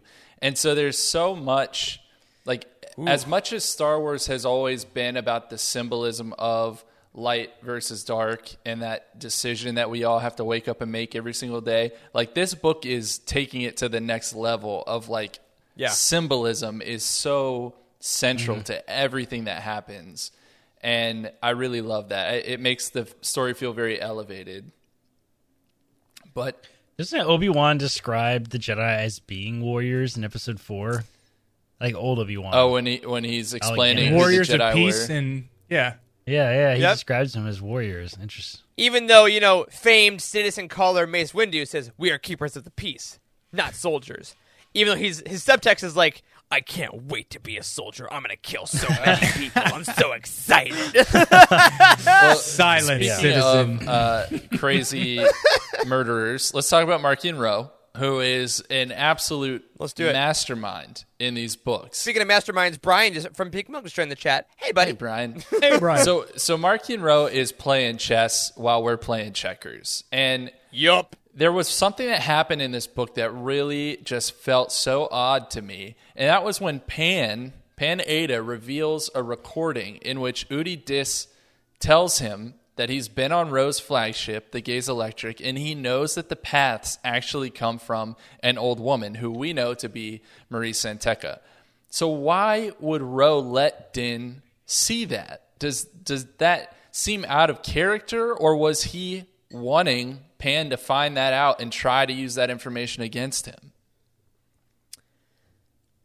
I think it's a moment of weakness for Ro. I think that, or rather not weakness so much as oversight. I think that we learned from the scenes with him, remembering him killing his father, that like he is very personally invested in all this. And he is playing chess. But he is also very distracted by his personal pursuit of vengeance for him, for his family, for his legacy, right? And I think that moment he realized, like, I'm not perfect. I'm going to slip, right? Or like, so I think that I don't think he's Palpatine, right? Because Palpatine, we've talked about this on this show a lot. We love how Palpatine is years ahead of everyone. Mm-hmm. I think Marchion's like weeks ahead of everyone, maybe months ahead of everyone. But he definitely can give in to the rage now and then, which makes him such a fun character, but definitely a little more dangerous to himself. Yeah. It's essentially humanizing the Nihil, or the leader of the Nihil in this way, much like Cavan tried to do with emotions with the Jedi. Mm-hmm. He is humanizing Marchion Ro here because he's going to screw up, and that's what he did. That's essentially what happened. But I mean, I see the question that you're further going to ask, Charles, so it does make sense. So I'll let you ask that before I get into my actual answer. My further question? Oh, well. Yeah, like, did he do it on purpose? Yeah, I mean, do you think he did do it on purpose? Because, Eric, it sounds like you're saying no, it was a true moment of weakness. Mm-hmm. Wes, it sounds like you're considering that he did do it on purpose. I'm considering that he kind of did it on purpose. He would tell you he did it on purpose, that's for sure. Yeah. I know that! Yeah. I don't know if he's created some other plan where this information is going to create hostility within the Nihil, within the strikes or within the storm, for that system to explode to where there's not these caste systems anymore, where there's just him and they all bow to him and that's it. Yeah. It's not these three Tempest runners that are running the show. Yeah. So he has tent poles, right? Like Harris in the chat makes it nice. Like he has an end goal, but not a long-term plan. I think he has like chapters. He's like, this will happen, and then I don't know how we'll get. Then this will happen, and he kind of knows how to get to the next one. But there are going to be some unforeseen bumps along the way. And that bump just happens to be Pineda, who he tries to kill 84 times in a row. Yeah. I don't know that we've really like seen Marchion Ro's whole like plan yet, though. Like, No, I mean, I agree. No. Like I that's why I've not really had a whole lot to say about these two topics about Marchion and like attacking specific targets, because I don't really have an opinion yet. I don't really know what the end goal here. I mean, it's easy to say it's going to be the destruction of the Jedi, but like, I mean, other than psychological destruction, like, I don't know. There's just so many moving parts here with the leveler and this weird, creepy, like, kind of Sith stuff. Maybe like, I don't know, man. I feel like I love that big mystery. We don't really know what's going to happen. So you bring up a good point. There's a lot that we still don't know, but we did also learn a lot of new stuff about Marchion Ro in this book, and a lot of it came from his discussion with Kufa, who was like, I think his actual cousin. Still kind of unclear, I think. Ish. I don't know. Yeah, like second cousin, twice removed. I don't know, but They can still marry. Okay, well, all right, Texas. So here's the quote here. Ro had questions of his own. How many of them were left? The faithful? Kufa barked a bitter laugh. Not enough. You've seen it out there, seen them with their golden robes and flashing blades, so resplendent, so glorious, the guiding light of the galaxy. They are guiding us to destruction. The faithful know it, as we knew it on Jeddah, as we knew it on Dalna, but the recreants are in the ascendant, and the tide can no longer be turned. And that last sentence sounds like an album title for like a emo, screamo punk band that I love. Yes. The recreants are in the ascendant, and the tide can no longer be turned.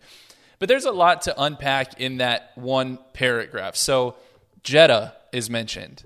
And obviously, the hype I felt Yes. when they said Jeddah. Yeah. I'm like, because yes. we know Yes. Jeddah so well, obviously from Rogue One, but its history actually runs really deep. And we think of it as like, oh, it's like early Jedi stuff is involved there, but it's actually home to a bunch of religions, including the Jedi, who worship at the Temple of the Kyber. And so I did some research here, and while the Disciples of the Wills and the Guardians of the Wills were the predominant people who were on Jeddah at the time of Rogue One, there was also the Church of the Force, which includes members like Lor San Tekka. There was the Brotherhood of the Beatific Countenance, the Clan of the Torah Bota, and the Central Esopter, which were just some of the other major religions that were based on Jeddah. Oh, yeah. And so while they, those. while they Right, all duh. differ in their beliefs, they all recognize Jeddah as a place of importance with a strong connection to the Force. So any of those or none of those could be related to the faithful, quote unquote, that they keep referring to. Then there's Dalna, right? Which is the planet that Honesty Weft came from in A Test of Courage. So there's already been some High Republic connection there. So what's It's up with mentioned that? a lot. Dalma So keeps getting deep. mentioned. Honesty is a Nile. That's what I'm trying to say here. Whoa. What are y'all's thoughts on all of this? Like, what's going on? Who are the faithful? Like, what is their goal? I don't know. They hate the There's Jedi. so many Like, questions. what is going on Jeddah? I don't know, man. Everything that surrounded Marchion Road in this book is a huge unknown to me. Like, I don't think that. I mean, I've already peeked at your list of Easter eggs, and like, I don't think that Kevin Scott did any of this without like a total huge plan. It's so insane. It's so deep. Right. It's like we're gonna look back at this like in 5 years when we know everything, and it's like, holy crap. That tiny little detail was enormously important. I don't know. I really, really like the fact that they're bringing up Jeddah. Like, Yeah. I mean, there seemed to be some conflict with like the Guardians of the Wills and the Jedi and all that kind of stuff. Like even in Rogue One, it kind of was mentioned in that little book, the Guardians of the Wills or whatever. Right? I don't know if you guys read that, but Yeah. it's interesting for sure. Yeah, I think Harris brings up a good point that I think we will find out a lot in the Marchion Row comic, the Eye of the Storm comic next year. I think is going to go through a lot of this. I guarantee we'll have flashbacks in that to like his youth, Yeah, right? that'd be Very good. much like Kylo Ren did. And just based on this book, though, based on that quote specifically, the vibe I get is that like the faithful are maybe the like people that embraced the more chaotic dark side nature of the Force that like broke off from the Jedi. And maybe they were all one on Jeddah at some point. Or maybe they were like, we're all Force users, and the Jedi are like, well, we're gonna embrace the light. And they're like, you're idiots. You're shutting yourself off to the power of things like the Leveler and things like that. Yeah. So in their mind, they're the only true people that know the entire Force, which seems very dark side. Yeah. Wow, that's incredible. I could never answer anything better than that. So Way to go. So let's This is because of the transition I gave you at the beginning of the episode. I know. let's follow that Thanks, train buddy. of thought. And I know ultimately the answer to all these things is going to be a shrug, and then I don't know, but I have to ask the questions, right, and hear what y'all That think. sucks as a podcast. Yeah. But like whoever I don't know. You know, whoever the Next faithful are, good. it seems they have some sort of ancient connection with the Leveler, right? So let's talk about the Leveler. so excited to talk about this. Here's what we know. do It's the only thing that I wanted to All right. talk about since I Well, finished here this we damn go. book. Here's what we know about the Leveler. First, it was encased in ice at a shrine on the planet Rystan where the faithful, quote unquote, used to gather. Then Was it underground? It was. Was it It was- underground? it was Is that- underground. It was implied it was underground. Yeah. Yeah, an It took underground him a cave. long time to it get did. there. It seemed was like. worth it. Yeah. It was worth the trip. It's like the mines of Moria. Yeah. There we go. Yeah. But then mine! they had to fight the Kobanica instead. That was that creature they fought down there. But then Ro and Kufa repeat this ancient mantra with respect to the Leveler. They say to each other, balance will come. And so that was really interesting. It's something that I think will play an important factor moving forward. And then the Leveler is controlled to some degree by that darn rod that Marchion Ro has. And it seems to disrupt people's connection to the Force, right? That's how Yeah. Udi Dis was Petrified killed. Sith wiener. Yeah. That's right. There you go. All right, moving on. We may have learned the most at the end Had of to get this it out, huh? novel. Yep. I sure Yeah. did. We may have learned the most at the end of this novel when we got Bell's experience of the Leveler attack kind of described from his point of view. And it was described like this. The thing in the mist was everywhere at once, running, tearing, chasing him down. And there was nothing he could do, nowhere he could hide. It ripped through him, consuming everything he thought he was and everything he had yet to become. It was uncontrollable, a horror beyond name or understanding, and it was hungry. So very, very hungry. Bell reached out for the force, but it had gone the way of the ground and the sky. He was alone and he was powerless. All he could do was scream and scream and scream. So, what is the I think leveler? Kevin wrote this at like 1 p.m. on a Sunday afternoon, being like, "Boo-doo-doo-doo-doo, scream, scream, scream." With like some warm milk. Birds chirping. Yes. Yeah, exactly. So guys, what is the leveler? What do you think this thing is? What is happening? I don't know. Is it a critter or is it a I think droid? it's a beast. I think it is. Yeah, a is it not a ancient- beast? Well, because Mark-Ian Rowe put a freaking GoPro on the back of it that he's like, I want to see how this goes. Yeah, And I was what like- the hell? What's up with that? It's like when it's like those videos where someone puts a GoPro on their golden retriever and like it Yeah. takes off. And, Who put that I- GoPro so- on? Whoever that is dead for sure. Who soldered that on? So I do think it's an organic is like a loose term, but like it is a beast in my mind of some sort. That's like an ancient, dark side of the Force beast to like the level of like ancient darkness, right? But what did it do to Loden though? Like, because it doesn't just like eat him. Like a beast would have just eaten him, but it freaking Thanos him, right? Yeah. Like it. Is it like a Gorgon? turned him to ash. Like is it a Greek mythos Gorgon type thing where like the What's that gaze mean? of it, like you know what like Medusa, like when you look at it you turn Oh, to yeah, stone. We already know that turning to stone is a thing from the Dark Side Arts thanks to Myths and Fables by George Mann. Correct. So like there are dark side sorceries that can do that. So how do you learn to do a spell? You see it in nature and want to replicate it. So maybe ancient Sith saw that. And I think that's also in that Kevin Scott interview I want to plug again on StarWars.com. They asked him about that. They're like, should we even ask you what that is? He's like, no.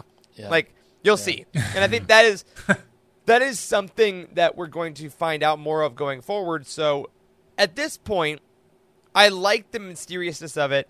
I think it's some kind of organic, ancient, even I'll say pre-Sith darkness. It like feeds on the Force or something, maybe. Yeah. Like, I don't know. It's like Maybe it's like the it dark seems side of to the have bed. taken away. You know? Yeah, I mean, it seems to have like taken away Bell's Force ability, Yeah. right? I mean, is that kind of implied that it's taking it Yeah, away? or I mean, cut him off, yeah. like we were saying earlier. It cuts Is him it off is it completely. It has though? that power. Is it forever moving forward, or is it while Yeah, it's good in question. your general vicinity? Like we don't know. I don't know. That was in. You gotta that was in read the Thrawn, next the Thrawn book. trilogy. Was in the Thrawn trilogy the Ysilmer or whatever? Oh, the Islamiri, yeah. Islamir. Yeah. It was spelled with a Y. A Y, yeah. Anyway, The salamanders, Yeah, it's like the a- Force salamanders. yeah. The Force Salamiri. salamanders that kind of look like plants that he wears around his neck like Yeah. a scarf. But whatever, Yeah, I think this, something like that. yeah, I do think this is their way of bringing in Sith sorcery to the canon more because we had a lot of that in the Bane trilogy, right? That's Thought bomb. interesting. It could be sorcery. Maybe it's not. Maybe it's not alive at all. Maybe it's a mist creature that he's like putting Yeah, the I don't leveler know. together because also he said that's not its name. He's like, Mark-Ian Rowe, that's not his name. The leveler, that's not its name. But like His name the is Michael. ancient device is a way of doing a spell. So Yeah. Do you guys? Very- is there very any chance exciting going Loden forward. Greatstorm is not dead? no. I think so. I don't think so. Yeah, I think he might be alive. I mean, If he comes back again, I don't know. Something weird.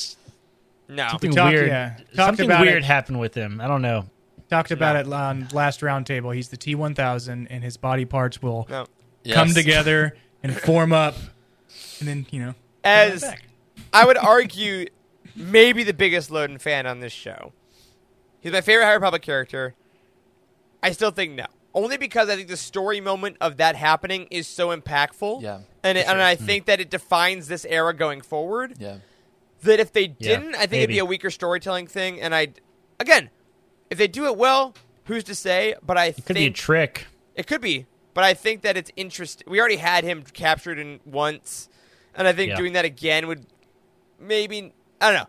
I think he's gone because I love what it does to Bell. I love what it Yeah. does to Stellan. Yeah. And it basically, this is like in the prequel trilogy or the original trilogy if they were like, hey, guess what? We killed Yoda. You know the guy who thought was really powerful and wise? Yeah, he's dead now. guess what? Like, that would have been so... That's huge. Dumb. Yes, also dumb. Well, But you know what I mean? Like, let's take the powerful, wise person and say even they can be destroyed, and then go forward in Claudia Gray's book. Right. This is going to form the how Elzar and how Bella are going to use their force powers going forward, right? Yeah. Or if they're able, or if Bella's ever going to be able to use it again, we don't even know. Yeah. I mean, come on. Yeah. Are we not going to get a conversation with Elzar that he's like, I tapped into the dark side once. You saw what I could do.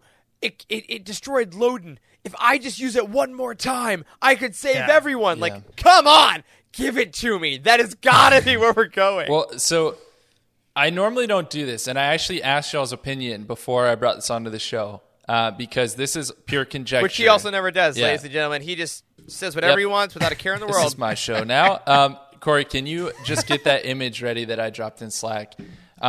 There's been a lot of talk about the Nameless from Cavan Scott's Dooku Jedi Lost out there, but also something that was mentioned in Claudia Gray's Master and Apprentice. And in Dooku Jedi Lost, what we learn is that stories of the Nameless, and this is capital N, Nameless, were often discussed by young Jedi after their classes were over. And Dooku himself described these stories as phantasmagoria. So he wasn't into these stories. He thought it was kind of nonsense. But then one of the prophecies in Master and Apprentice, you guys remember how much time we spent on those, states, only through sacrifice of many Jedi will the Order cleanse the sin done to the Nameless.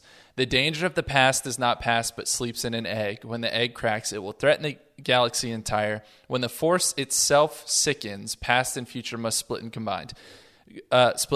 Now, it does go on to talk about the Chosen One. So is this talking about Anakin? Is this talking about things that are happening in the High Republic? Could it be both?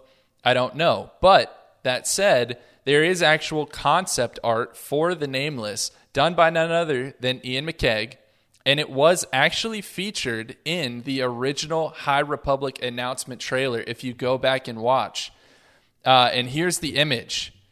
So this oh my God, horrifying It's creature. so I freaking mean, scary looking. I don't even know how to describe this for the listeners. I mean, this is like, I don't know. Looks like something you would see it looks like a Bigfoot picture. The way it's like blurry. Yeah. And Well, it's like a skeleton scary meets looking, a like witch, yeah. all in white with like long crooked claws. And it's blurry because the end of that announcement trailer, I'd encourage everyone to go back and watch that. There are these images like this that like fly towards the camera in like a half second.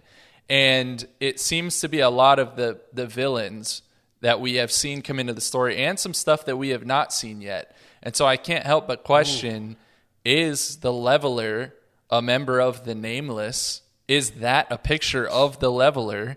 There's so much to Dude, I got like unpack. goosebumps, dude. This is creepy. man. It's so creepy and scary, Yeah, man. maybe. It really Oh, is. But what a great What the hell- tie-in that would be. That would be Yeah. incredible. Across I mean, if books only that we came had out the- years ago. If only we had the person that wrote those prophecies being a key member of the High Republic team. Right? Oh, wait! I guess we got to call her. Claudia, hey. Is it the name? Yeah. That's Yeah. wild. I mean, Tell us. I mean, it certainly could be. And what's that? I love that bit of the prophecy which says the danger of the past is not past. But it says sleeps like in an egg. And he was Yeah, he sleeps sleeping in like an egg. encased in ice. I mean, I don't know. Oh. the sin. that's the danger of the past. The sin done to the Nameless. What the hell does The that faithless, mean? because they love like it. the Jedi maybe sinned against them, Yeah. and that's what they're And feeling. and the Force itself sickens. And like, if that's not what that paragraph with Bell is talking about, yeah, man, this is. good I mean, stuff. the answer is shrug. I don't know, yeah. but Maybe. if it does, y'all, this is recorded for the internet. It's here all the time. This is a great call. Yeah. If it does, that is. Oh, that's cool and horrifying, and absolutely horrifying, which would fit. Yeah, pretty much. So my final overarching question is this. It seems that Amen. the Jedi may be stripped of two of their defining features in the near future. Their connection to the Force and their lightsabers. Because remember that Racanium device that cuts off their lightsabers is still floating out there, and the Right. Nile may have it. So what's left at that point? Does anything still define them as Jedi? Like, do they have any other strengths that they can rely on if their connection to the Force and their lightsabers are taken away from them. They rely on each other. I think is it's one of the two phrases we've learned through this so far. We are all the Republic and for light and life, right? And if we are all the Republic, the Jedi are going to rely on each other. They'll rely on the Togrutas. They'll rely on the Chancellor. They'll rely on everyone. Because I think at the end of the day, what we're going to learn, and what we've learned since we were kids, is the Jedi is not measured by lifting rocks. It's not measured by the lightsaber. It's measured by your willingness to be a hero and help others. And I think that they are going to be stripped, like you're saying, Charles, of literally everything that has defined these heroes for 40 years on screen, in books, everywhere. Yeah. And they're just going to say what Loden did, which is point me in the direction of trouble. And they're going to go and do what they can to save the galaxy. And I think that's what better lesson could we hope for from the heroes of Star Wars? So we can take a step down from that and Also- say, well, if the Jedi lose their Force ability, they can't fly their vectors. Yep, So they'll have practically. they'll need help from the galaxy or the Galactic Republic to provide them ships, but they're still great pilots. Mm-hmm. I mean, they're probably still skilled in hand-to-hand combat. They Yep. can fight Basics. off. Yeah, I mean, they're probably better off with more than the Nihil are if you are, if you're face to face with two different teams or two different opposing sides. That they're probably better off fighting them than the Nihil are. But I mean, what puts them over the top is their Force abilities, and that Force ability helps them work together. Especially, we saw that in Light of the Jedi. So if that's gone, then they can't feel each other. They can't feel each other's one person being in control with somebody else not being. That's just that's a tough question. Yeah. Yeah. Can I leave y'all with one more quote that I think does somewhat help to answer this question a little bit? Please do. Please do. I'm going to say it's from page 394, but it's not actually. It's this quote That's here. not true. Loden Greatstorm stood alongside the young Jedi, his lightsaber back in his hands, the lightsaber that by rights belonged to Ro. How could the Twi'lek be alive after everything they'd done to him? Why wouldn't he break? That is why you should fear them, his father whispered in his ear. They are indomitable. They are unstoppable. And so that was Ro, of course, thinking about Loden Greatstorm and hearing his father's voice telling him that he should be afraid of the Jedi. I think it's that spirit, right? It's that spirit that they're not going to give up, that they're going to keep fighting because it is the light, right? To get back to Master and Apprentice. And so that spirit, I think, is going to go a long way towards fighting back against the Nile. What a nice last thought for a very dark book. Yeah. That's a beautiful sentiment to kind of take into the darkness with the Jedi. I love that. Yeah. Yeah. So let's run through some Easter eggs. Guys, there's plenty Let's of go. them. I'm going to speak as fast as I've ever spoken in my life. Remember, the page numbers are approximate. And also, I just want y'all to know these are not even all the Easter eggs that I found. I had to file down the list to this. So here we go. Kevin's a madman. On 10, Elzar on Avar rebuffing his advances. He says, it had been months since he saw her again, and when he did, the atmosphere was as frosty as a dawn on Vandor. So that's a nice callback to Solo, a Star Wars story. Vandor was the location of the attempted coaxium train heist. I feel like Kevin puts references to Solo in every one of his books. I Because agree. he loves it just like us. He's one of us. It's great. Same page. Elzar Man is drinking Katahdin Rosé. I don't know how to pronounce this. But this wine is from the planet Katata, which in Legends was the site of a battle between Imperials and a rebel force led by Princess Leia in Zero BBY, as first mentioned in Star Wars Episode 4's radio drama in 1981. Wow. Yeah. Awesome. Wow. Did he know that? Holy I don't know. crap. But it's in there. Guaranteed. The next page, the statues of the lost in the Jedi archives are mentioned, and we know that was a big part about Dooku Jedi Lost, obviously, and Kevin has a fascination with the Lost, so that was great to see. Elzar throws himself into the sea on Ashla, which is a moon of Tython, to commune with the Force, and he gets answers from a Force vision. But Ashla itself was the word used for the light side of the Force in some of the earliest drafts for Star Wars. And in Legends, it was also used by Jedi during the Old Republic. And in canon, it's actually been established as the Lasat word for the light side. So that's cool. Wow. Yeah. Page 15, we see Dis had killed Scarspike after a botched attack on Sereno's funeral moon.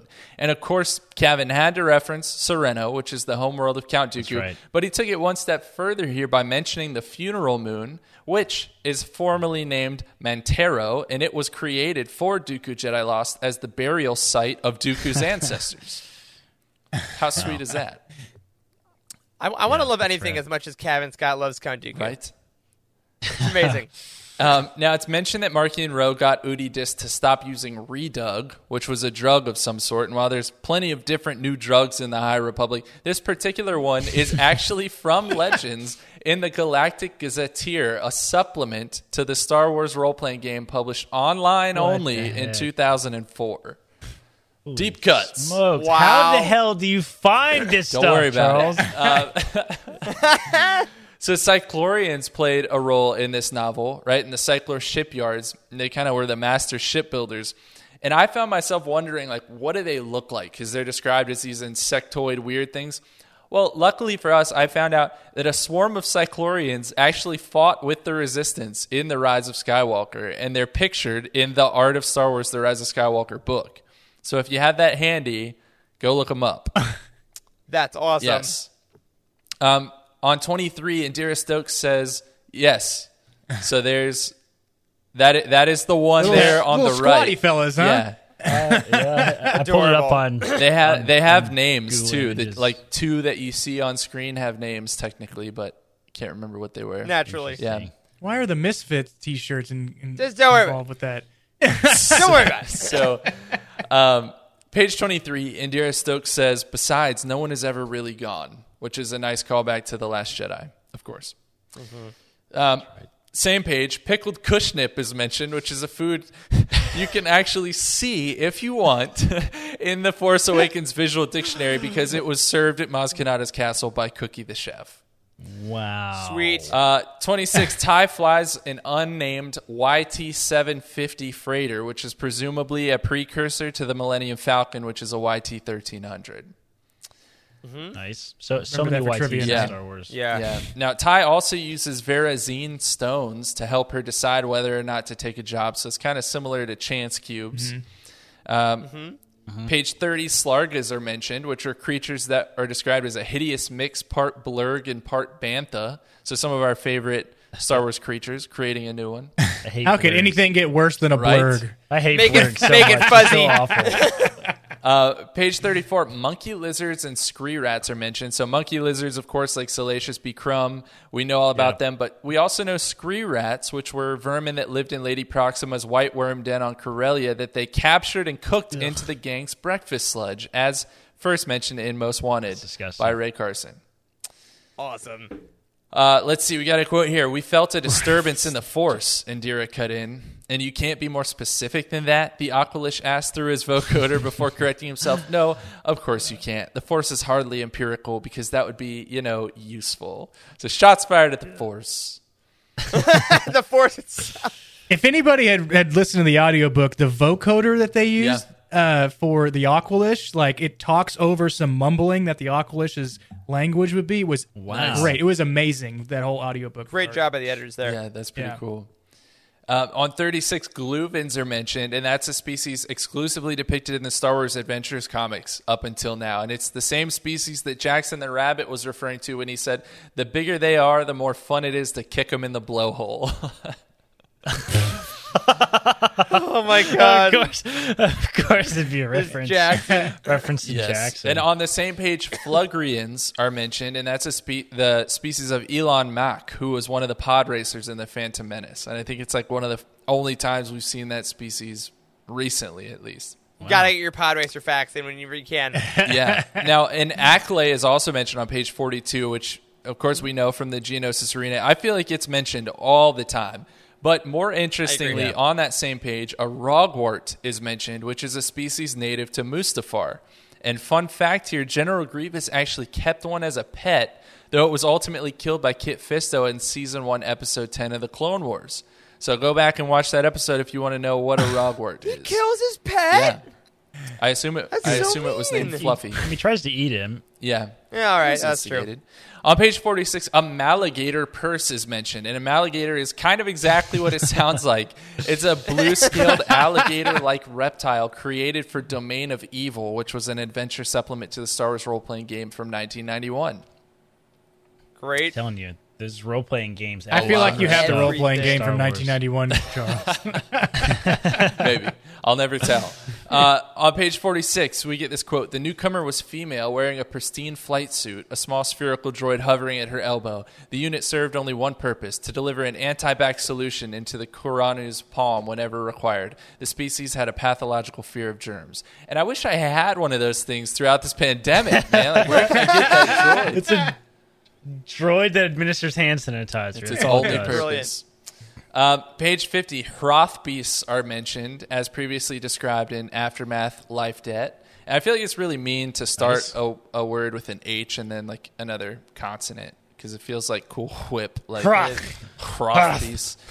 And I believe, and there's a picture of that in Race to Crash Point Tower, and one of the artists, on one of the pictures, you get to see what it looks like. Nice. It's terrifying. On 66, Hu Yang is mentioned, the wonderful droid professor who teaches generations of Jedi how to construct their lightsabers. So that was great. On 84, Chancellor So's desk is noted to be made of Rosher wood, the famous wood from Kashyyyk. That's like kind of not cool, but whatever. Yeah, how many trees were destroyed to make this desk? It's like it's like having an ivory desk. It's like, yeah, you probably shouldn't have an ivory Not, desk. man. Oh, that's awesome. Many elephants died to bring us this desk. On 85, Terra Sanube makes an appearance, and we learn that he's serving as the marshal of the Jedi outpost on Dara, and he's the one who sends none other than the Blade of Bardata to assist on Valo. Wow. So thanks, Terra Sanube. That's another Forgot cool that audiobook happened. moment where you God, get to he hear is so the young freaking version. old. Right? Yeah, he's Yeah. awesome. On page 90, love Bell it. remembers some teaching from his youth, and he's recalling this quote, and it says, "Transform you, the Force will, from this crude matter into light."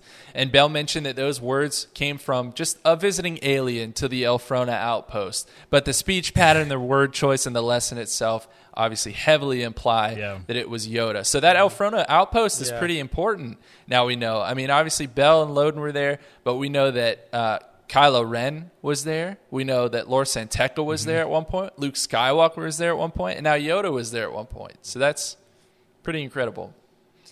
Love that. On 96, Elzar Mann notes that the Valo sky is the same blue as an Ankari's sapphire. And the Ankari's sapphire is a gem out of legends that possessed healing powers. And it first appeared in Of Possible Futures, The Tale of Zuckuss and 4LOM from Tales of the Bounty Hunters in 1996. Sick. Same page, Elzar mentions he served as a Jedi Knight on Naboo at the Gallo Temple, and that specific temple is newly created for this book, but maybe it will show up in future prequel content. Who knows? But what's cool about it is that it's very likely named after Boss Gallo from Legends, who was a Gungan leader from 3000 BBY, who was responsible for uniting the Gungan tribes as featured in the 2001 video game Star Wars Galactic Battlegrounds.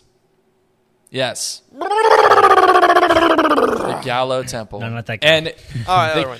Galactic Battlegrounds was fantastic. It was like Star Wars Age of Empires. I still have it. It's so Sick. good. I've never played it. I'm going to have to, though. And what's cool is that character, though, of Boss Gallo was actually brought to canon in Fantasy Flight's Nexus of Power source book for the Forces of Destiny role-playing game. So Gallo himself, Hell, God. Gallo himself is already canon, so it could be about him. he made it. Good. Page 121, Hoverball and Shockball are both mentioned, which are Legends sports. This is Hoverball's first canon appearance, but Shockball's first since Resistance Reborn.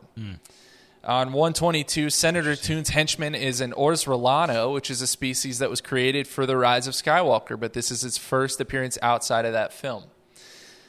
On 128, Do you remember who that is, or the Oris Lozano? who it is in The Rise of What that Skywalker? is? I do Yeah. not know who it is. Yeah, we'd have to see if maybe there's... Is it the guy that goes win the war? No, that's an ovarian. Ovarian. Okay, I like that guy. Or a I think he just wanted to do that. Ovarian. It's an ovary fighter. It's an ovary. I was in Battlefront. Who knows?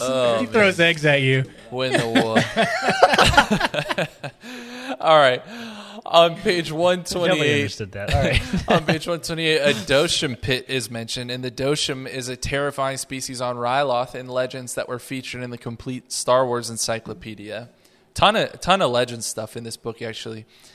Sweet. On page 159, an Uneti blossom is mentioned as one of the things on display at the Valo Fair, and in that it was from the great tree on Coruscant. So, yes, the same great tree that Dooku almost wrecked in Jedi Lost when he got frustrated with Yoda's Right. teaching style. Yeah. And note that Uneti trees grow on Ahch-To, and in fact, the tree that housed the Jedi library was an Uneti tree. And they're actually slightly force sensitive.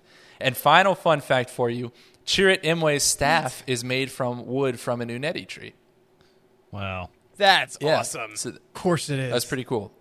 170, That's so cool. the Sith Wars are brought up, as first mentioned in KOTOR 2, only referenced in canon in the High Republic and the Thrawn Ascendancy series so far. So the fact that they keep bringing this up might imply that they're Yeah. going to do something It's with it. coming. Yeah. It's coming.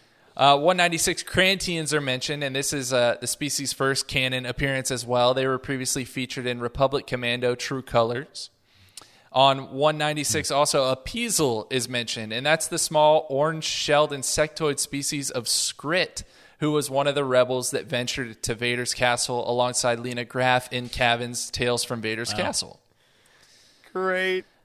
How does Kevin get all this stuff, like, keep all this stuff in his mind? It's just crazy. He's He impressive, writes so man. much of it. 211, Zetar created what's called Blair droids, which are droids designed to fly into the war cloud with their speakers pumping out a mix of white noise and wreck punk, which sounds like something Chasna Chaddock would listen to.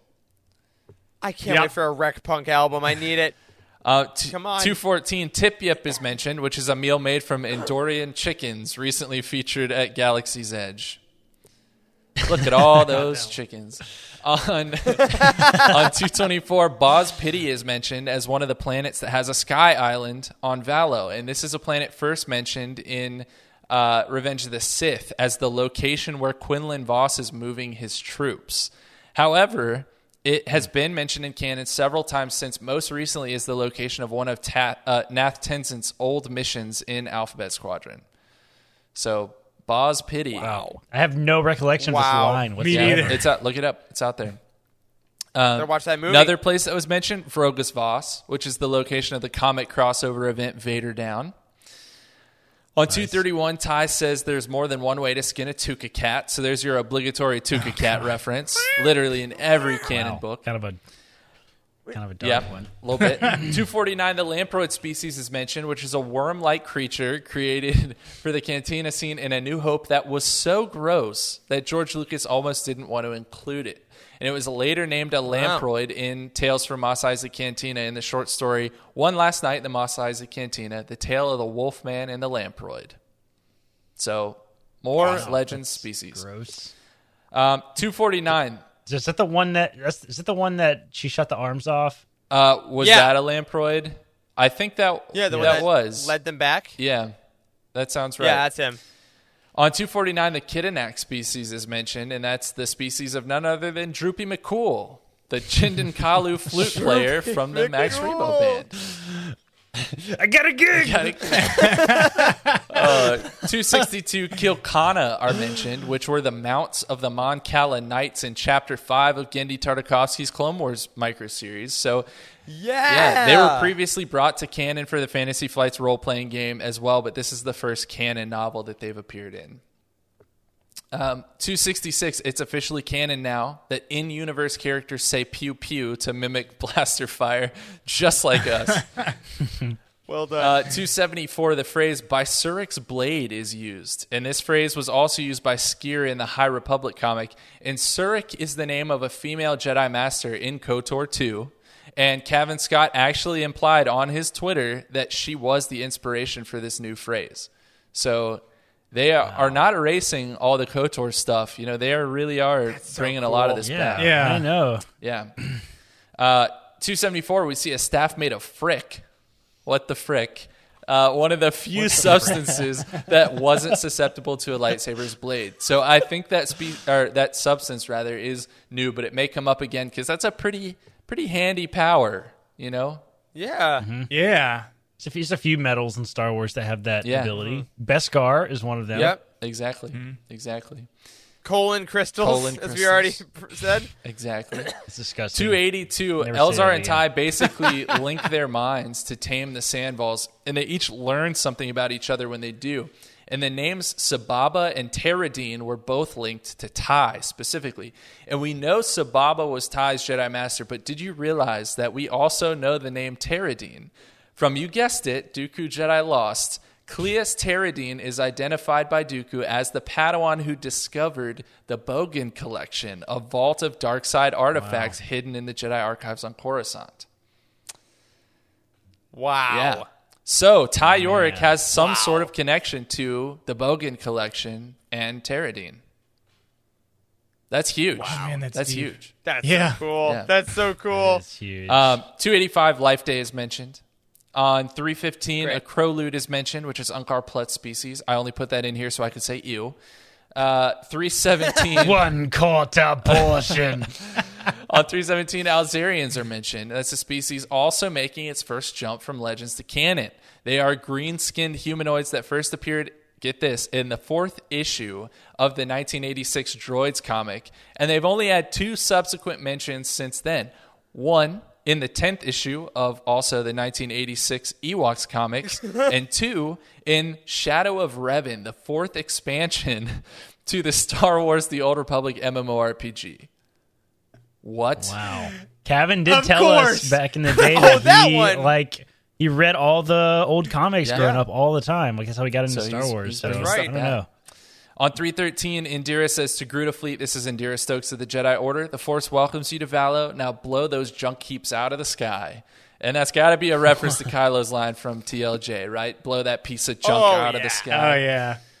315, Orbelin references the Lariat of Armistice, an unbreakable cord that dated back to the days of the Mystic Nine. And we don't know what the Mystic Nine was yet, but that sounds badass, and I can't wait till we do. And Quentin Tarantino's going to Yes. write it. The Mystic Nine. On 315, someone says Star's End, like OMG is kind of how they use it. And that's obviously a reference to Star's End, Yeah. the prison featured in At Star's End, the first book in the Han Solo Adventures by Brian Daley. 362, the planet Iskalon is mentioned. Want to hear a crazy legends fact about that planet? Per Wikipedia, in the 1987 Japanese video game entitled Star Wars, just Star Wars, after rescuing Obi-Wan Kenobi on Kessel, Luke Skywalker arrived on Iskalon to rescue C-3PO, and he had to swim deep underwater to fight Klados Vader, a shark-like creature who took the form of Darth Vader. But once Klados was hit by Luke's lightsaber, he transformed back into a shark and swam away. So thanks for that, Japan. Like not like a shark alien, like in Clone Wars, like a shark. Just a full-on shark. What Yep. the hell? 379, Stellan is leading a group of Jedi Vectors, and he calls them Red Group. So it's possibly an early reference to like Red Squadron. 393, Stellan thinks letting Elzar pretend to tap into the dark side with the Lamproid had been dangerous enough, but Stellan wondered if sending him into a potential battle had been the best decision. Still, it was done now. He had already planned a trip to Jeddah for the both of them as soon as the time was right, perhaps even gaining special dispensation to visit the Kyber mirrors beneath the Dome of Deliverance. Usually the priests of Firma only open the mirrors on Reflection Day, but Stellan would pull a few strings, not only for Elzar, but for himself too. They had a lot to learn together, especially now. And there's so much in many there, terms right? in that one But paragraph. interestingly enough, George Mann's upcoming short story collection, Life Day Treasury, features a New Year festival on Jeddah where on Reflection Day, people, including the Jedi, will travel from all over the galaxy to take their turn peering into the mysterious Kyber mirrors beneath the city in search of guidance. So we'll actually get to see what he was talking about there. Wow. Awesome. Wall. Great. I'm thinking of the cave, Yeah. Ray's cave. On Yeah. Oh, yeah. It may be very similar. That's great. On 394, Lorna D, wondering if she made a mistake trusting Roe over Pan, says maybe she had backed the wrong fathier. And fathiers, of course, are from TLJ. Same page, Roe is again haunted by a vision of his father. And we get this quote, Roe grabbed one of the cables, pulling himself up. Weak or not, he had no time for ghosts. And all I could think of was piss off ghosts, which is one of my favorite Marvel quotes of all time. It's so good. Finally, Loden and Bell grab Lorna's ship in midair using the Force and hold it in place, just like Kylo and Rey did in The Rise of Skywalker. Epic. That's all I've got. That is the last one I had. So, wow, this has been probably the longest roundtable we've ever had, ever in the history of the Living Force. No, it's still in 2 parts. I know, so but like this part was like 2 hours. Singular. So, y'all, final thoughts. Give me your last score, 1 to 10, and then we'll get on out of here.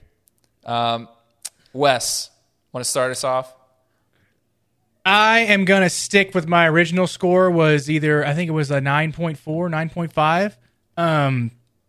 Definitely, I loved the book. I loved how it ended with seemingly the villains winning, or them having the upper hand going into the last book in Phase 1. So I appreciated the darkness that Cavan gave us, and I also appreciate how he took out one of the main characters, because it makes it that much more interesting, because nobody is safe, what we talked about earlier in the show. So yeah.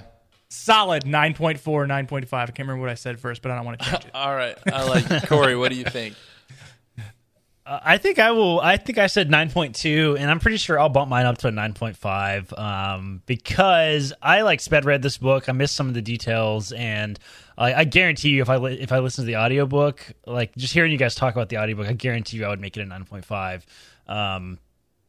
Good Lord, Cavan is quickly becoming like Timothy Zahn level, Star Wars contributor. I mean, he just creates such incredible characters and stories, and I mean, these references are insane. I don't know that we've ever had a book that we've done a roundtable on that's got this type of Easter eggs. This is just there's usually one. There's one or two that's from the RPG storybook newspaper from 1981.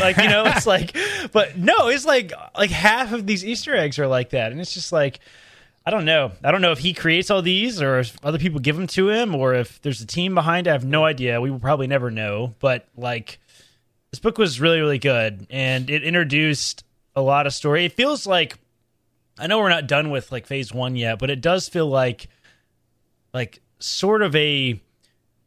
I feel we're moving towards Phase 2, right? It feels kind of like you're closing a chapter, right? I mean, just we're moving away from. It feels like we're getting close to something big. It feels like Empire, right? You leave on sort of a cliffhanger, right? And that's kind of how I feel coming out of this book. So, and I love Empire. Everyone loves Empire. Yeah. All right, Eric, what do you think? I think I started at a 9.7. I'm going to agree with a lot of our folks in the chat right now, Stephanie, Endar, and Aaron. I'm going to bump it up 9.8. I mean, wow. The only reason that I'm not giving it a 9.9 or 10 is because of that earlier question of Light of the Jedi Rising Storm. There is just that literally 0.2 of the first time bit that is pushing that over the edge. But I mean, this book is incredible. Like you said, Cavan is just such a great writer. All these characters, the more I've sat with them and thought about them, the more I can't wait to meet them again. The more I can't wait to read this story again, listen to it again, or get the next thing, and that's just the mark of a great Star Wars novel. So I happily give it a 9.8. I'm so excited that the first two have been so great. And then the next one is by Claudia Gray. I mean, what in the world did we do in a past life to get this? I'm just so excited. I'm so happy. And like all of our roundtables, every time we talk about it with each other, I'm reminded just how much this book affected me. So happily give it a 9.8. Yeah, and I think I'm right there with you. I don't remember what I gave this book the first time around. I think it was a 9.5. I'm going to bump it up even further. I'm going to be right there with you, Eric. I'm going to say 9.8. I think I said when we started this, this is my favorite Star Wars book in a while now, and I stand by that. I will devour literally anything that Kevin Scott creates. And lucky for me, he's got stuff coming out soon. So, and we'll talk about that, I'm sure, very soon as well. But that's it for another Roundtable. Eric, take us home, good sir. All right, my gosh. Well, another absolutely fantastic Roundtable. Another shout out to Charles for these just pages and pages and pages of notes amidst one of the busiest times of your own life. Yeah. You found time to do all these amazing things and lead us on this conversation. Thank you. Man, Charles. For Seriously. real. And also, to everyone, this has been our most, I think, concurrently live viewed Roundtable we've done. Thank you to all of you. We hope you had a great time in the chat. And if you're listening to this later, we hope you had a wonderful time and are continuing the conversation in our Discord. One last reminder to throw us some, you know what, I'd say lighter, but maybe heavier questions in our Discord channels for next week. It'll be all questions. We will just have a great time talking about what you want to hear. So make sure to hit us up on Twitter, Discord, email, all that stuff. We will see you Monday night. Very quick turnaround. But on that, my friends, that'll do it for this week's episode of The Living Force. If you support us on Patreon, thank you so much. Your support makes this and everything we do at UTN possible. We super, super appreciate it. And a very special thank you to Cheryl Bell, OK Endar, Patrick Ortiz, and Carl Sander on our Jedi High Council, and Elizabeth Cloutier, Jason Mitchell, Freddie C., and Sally and Chris Eilerson on our Alliance High Command for your amazing support. You can find us on Twitter. I'm at Eric Eilerson. Corey is at Doc Star Wars MD. Charles is at C. Hankel. Wes is at Boss Wes. A special thank you to Matt Davenport, our amazing editor, Ryan, our graphic designer extraordinaire, and Wes, our producer and community manager. Thank you to Corey, Charles, and Wes for podcasting with me tonight. Thank you to all of you again for tuning in and listening. And as always, may the Force be with you. High Republic! There is no hatred. There is joy. There is no division. There is union. There is no apathy. There is passion. There is no gatekeeping. There is community. This is the UTN Star Wars Fan Code. Embrace it, live by it, and above all, trust in the living force. Join the UTN community and surround yourself with like-minded fans at utini.com. And remember, the force will be with you, always.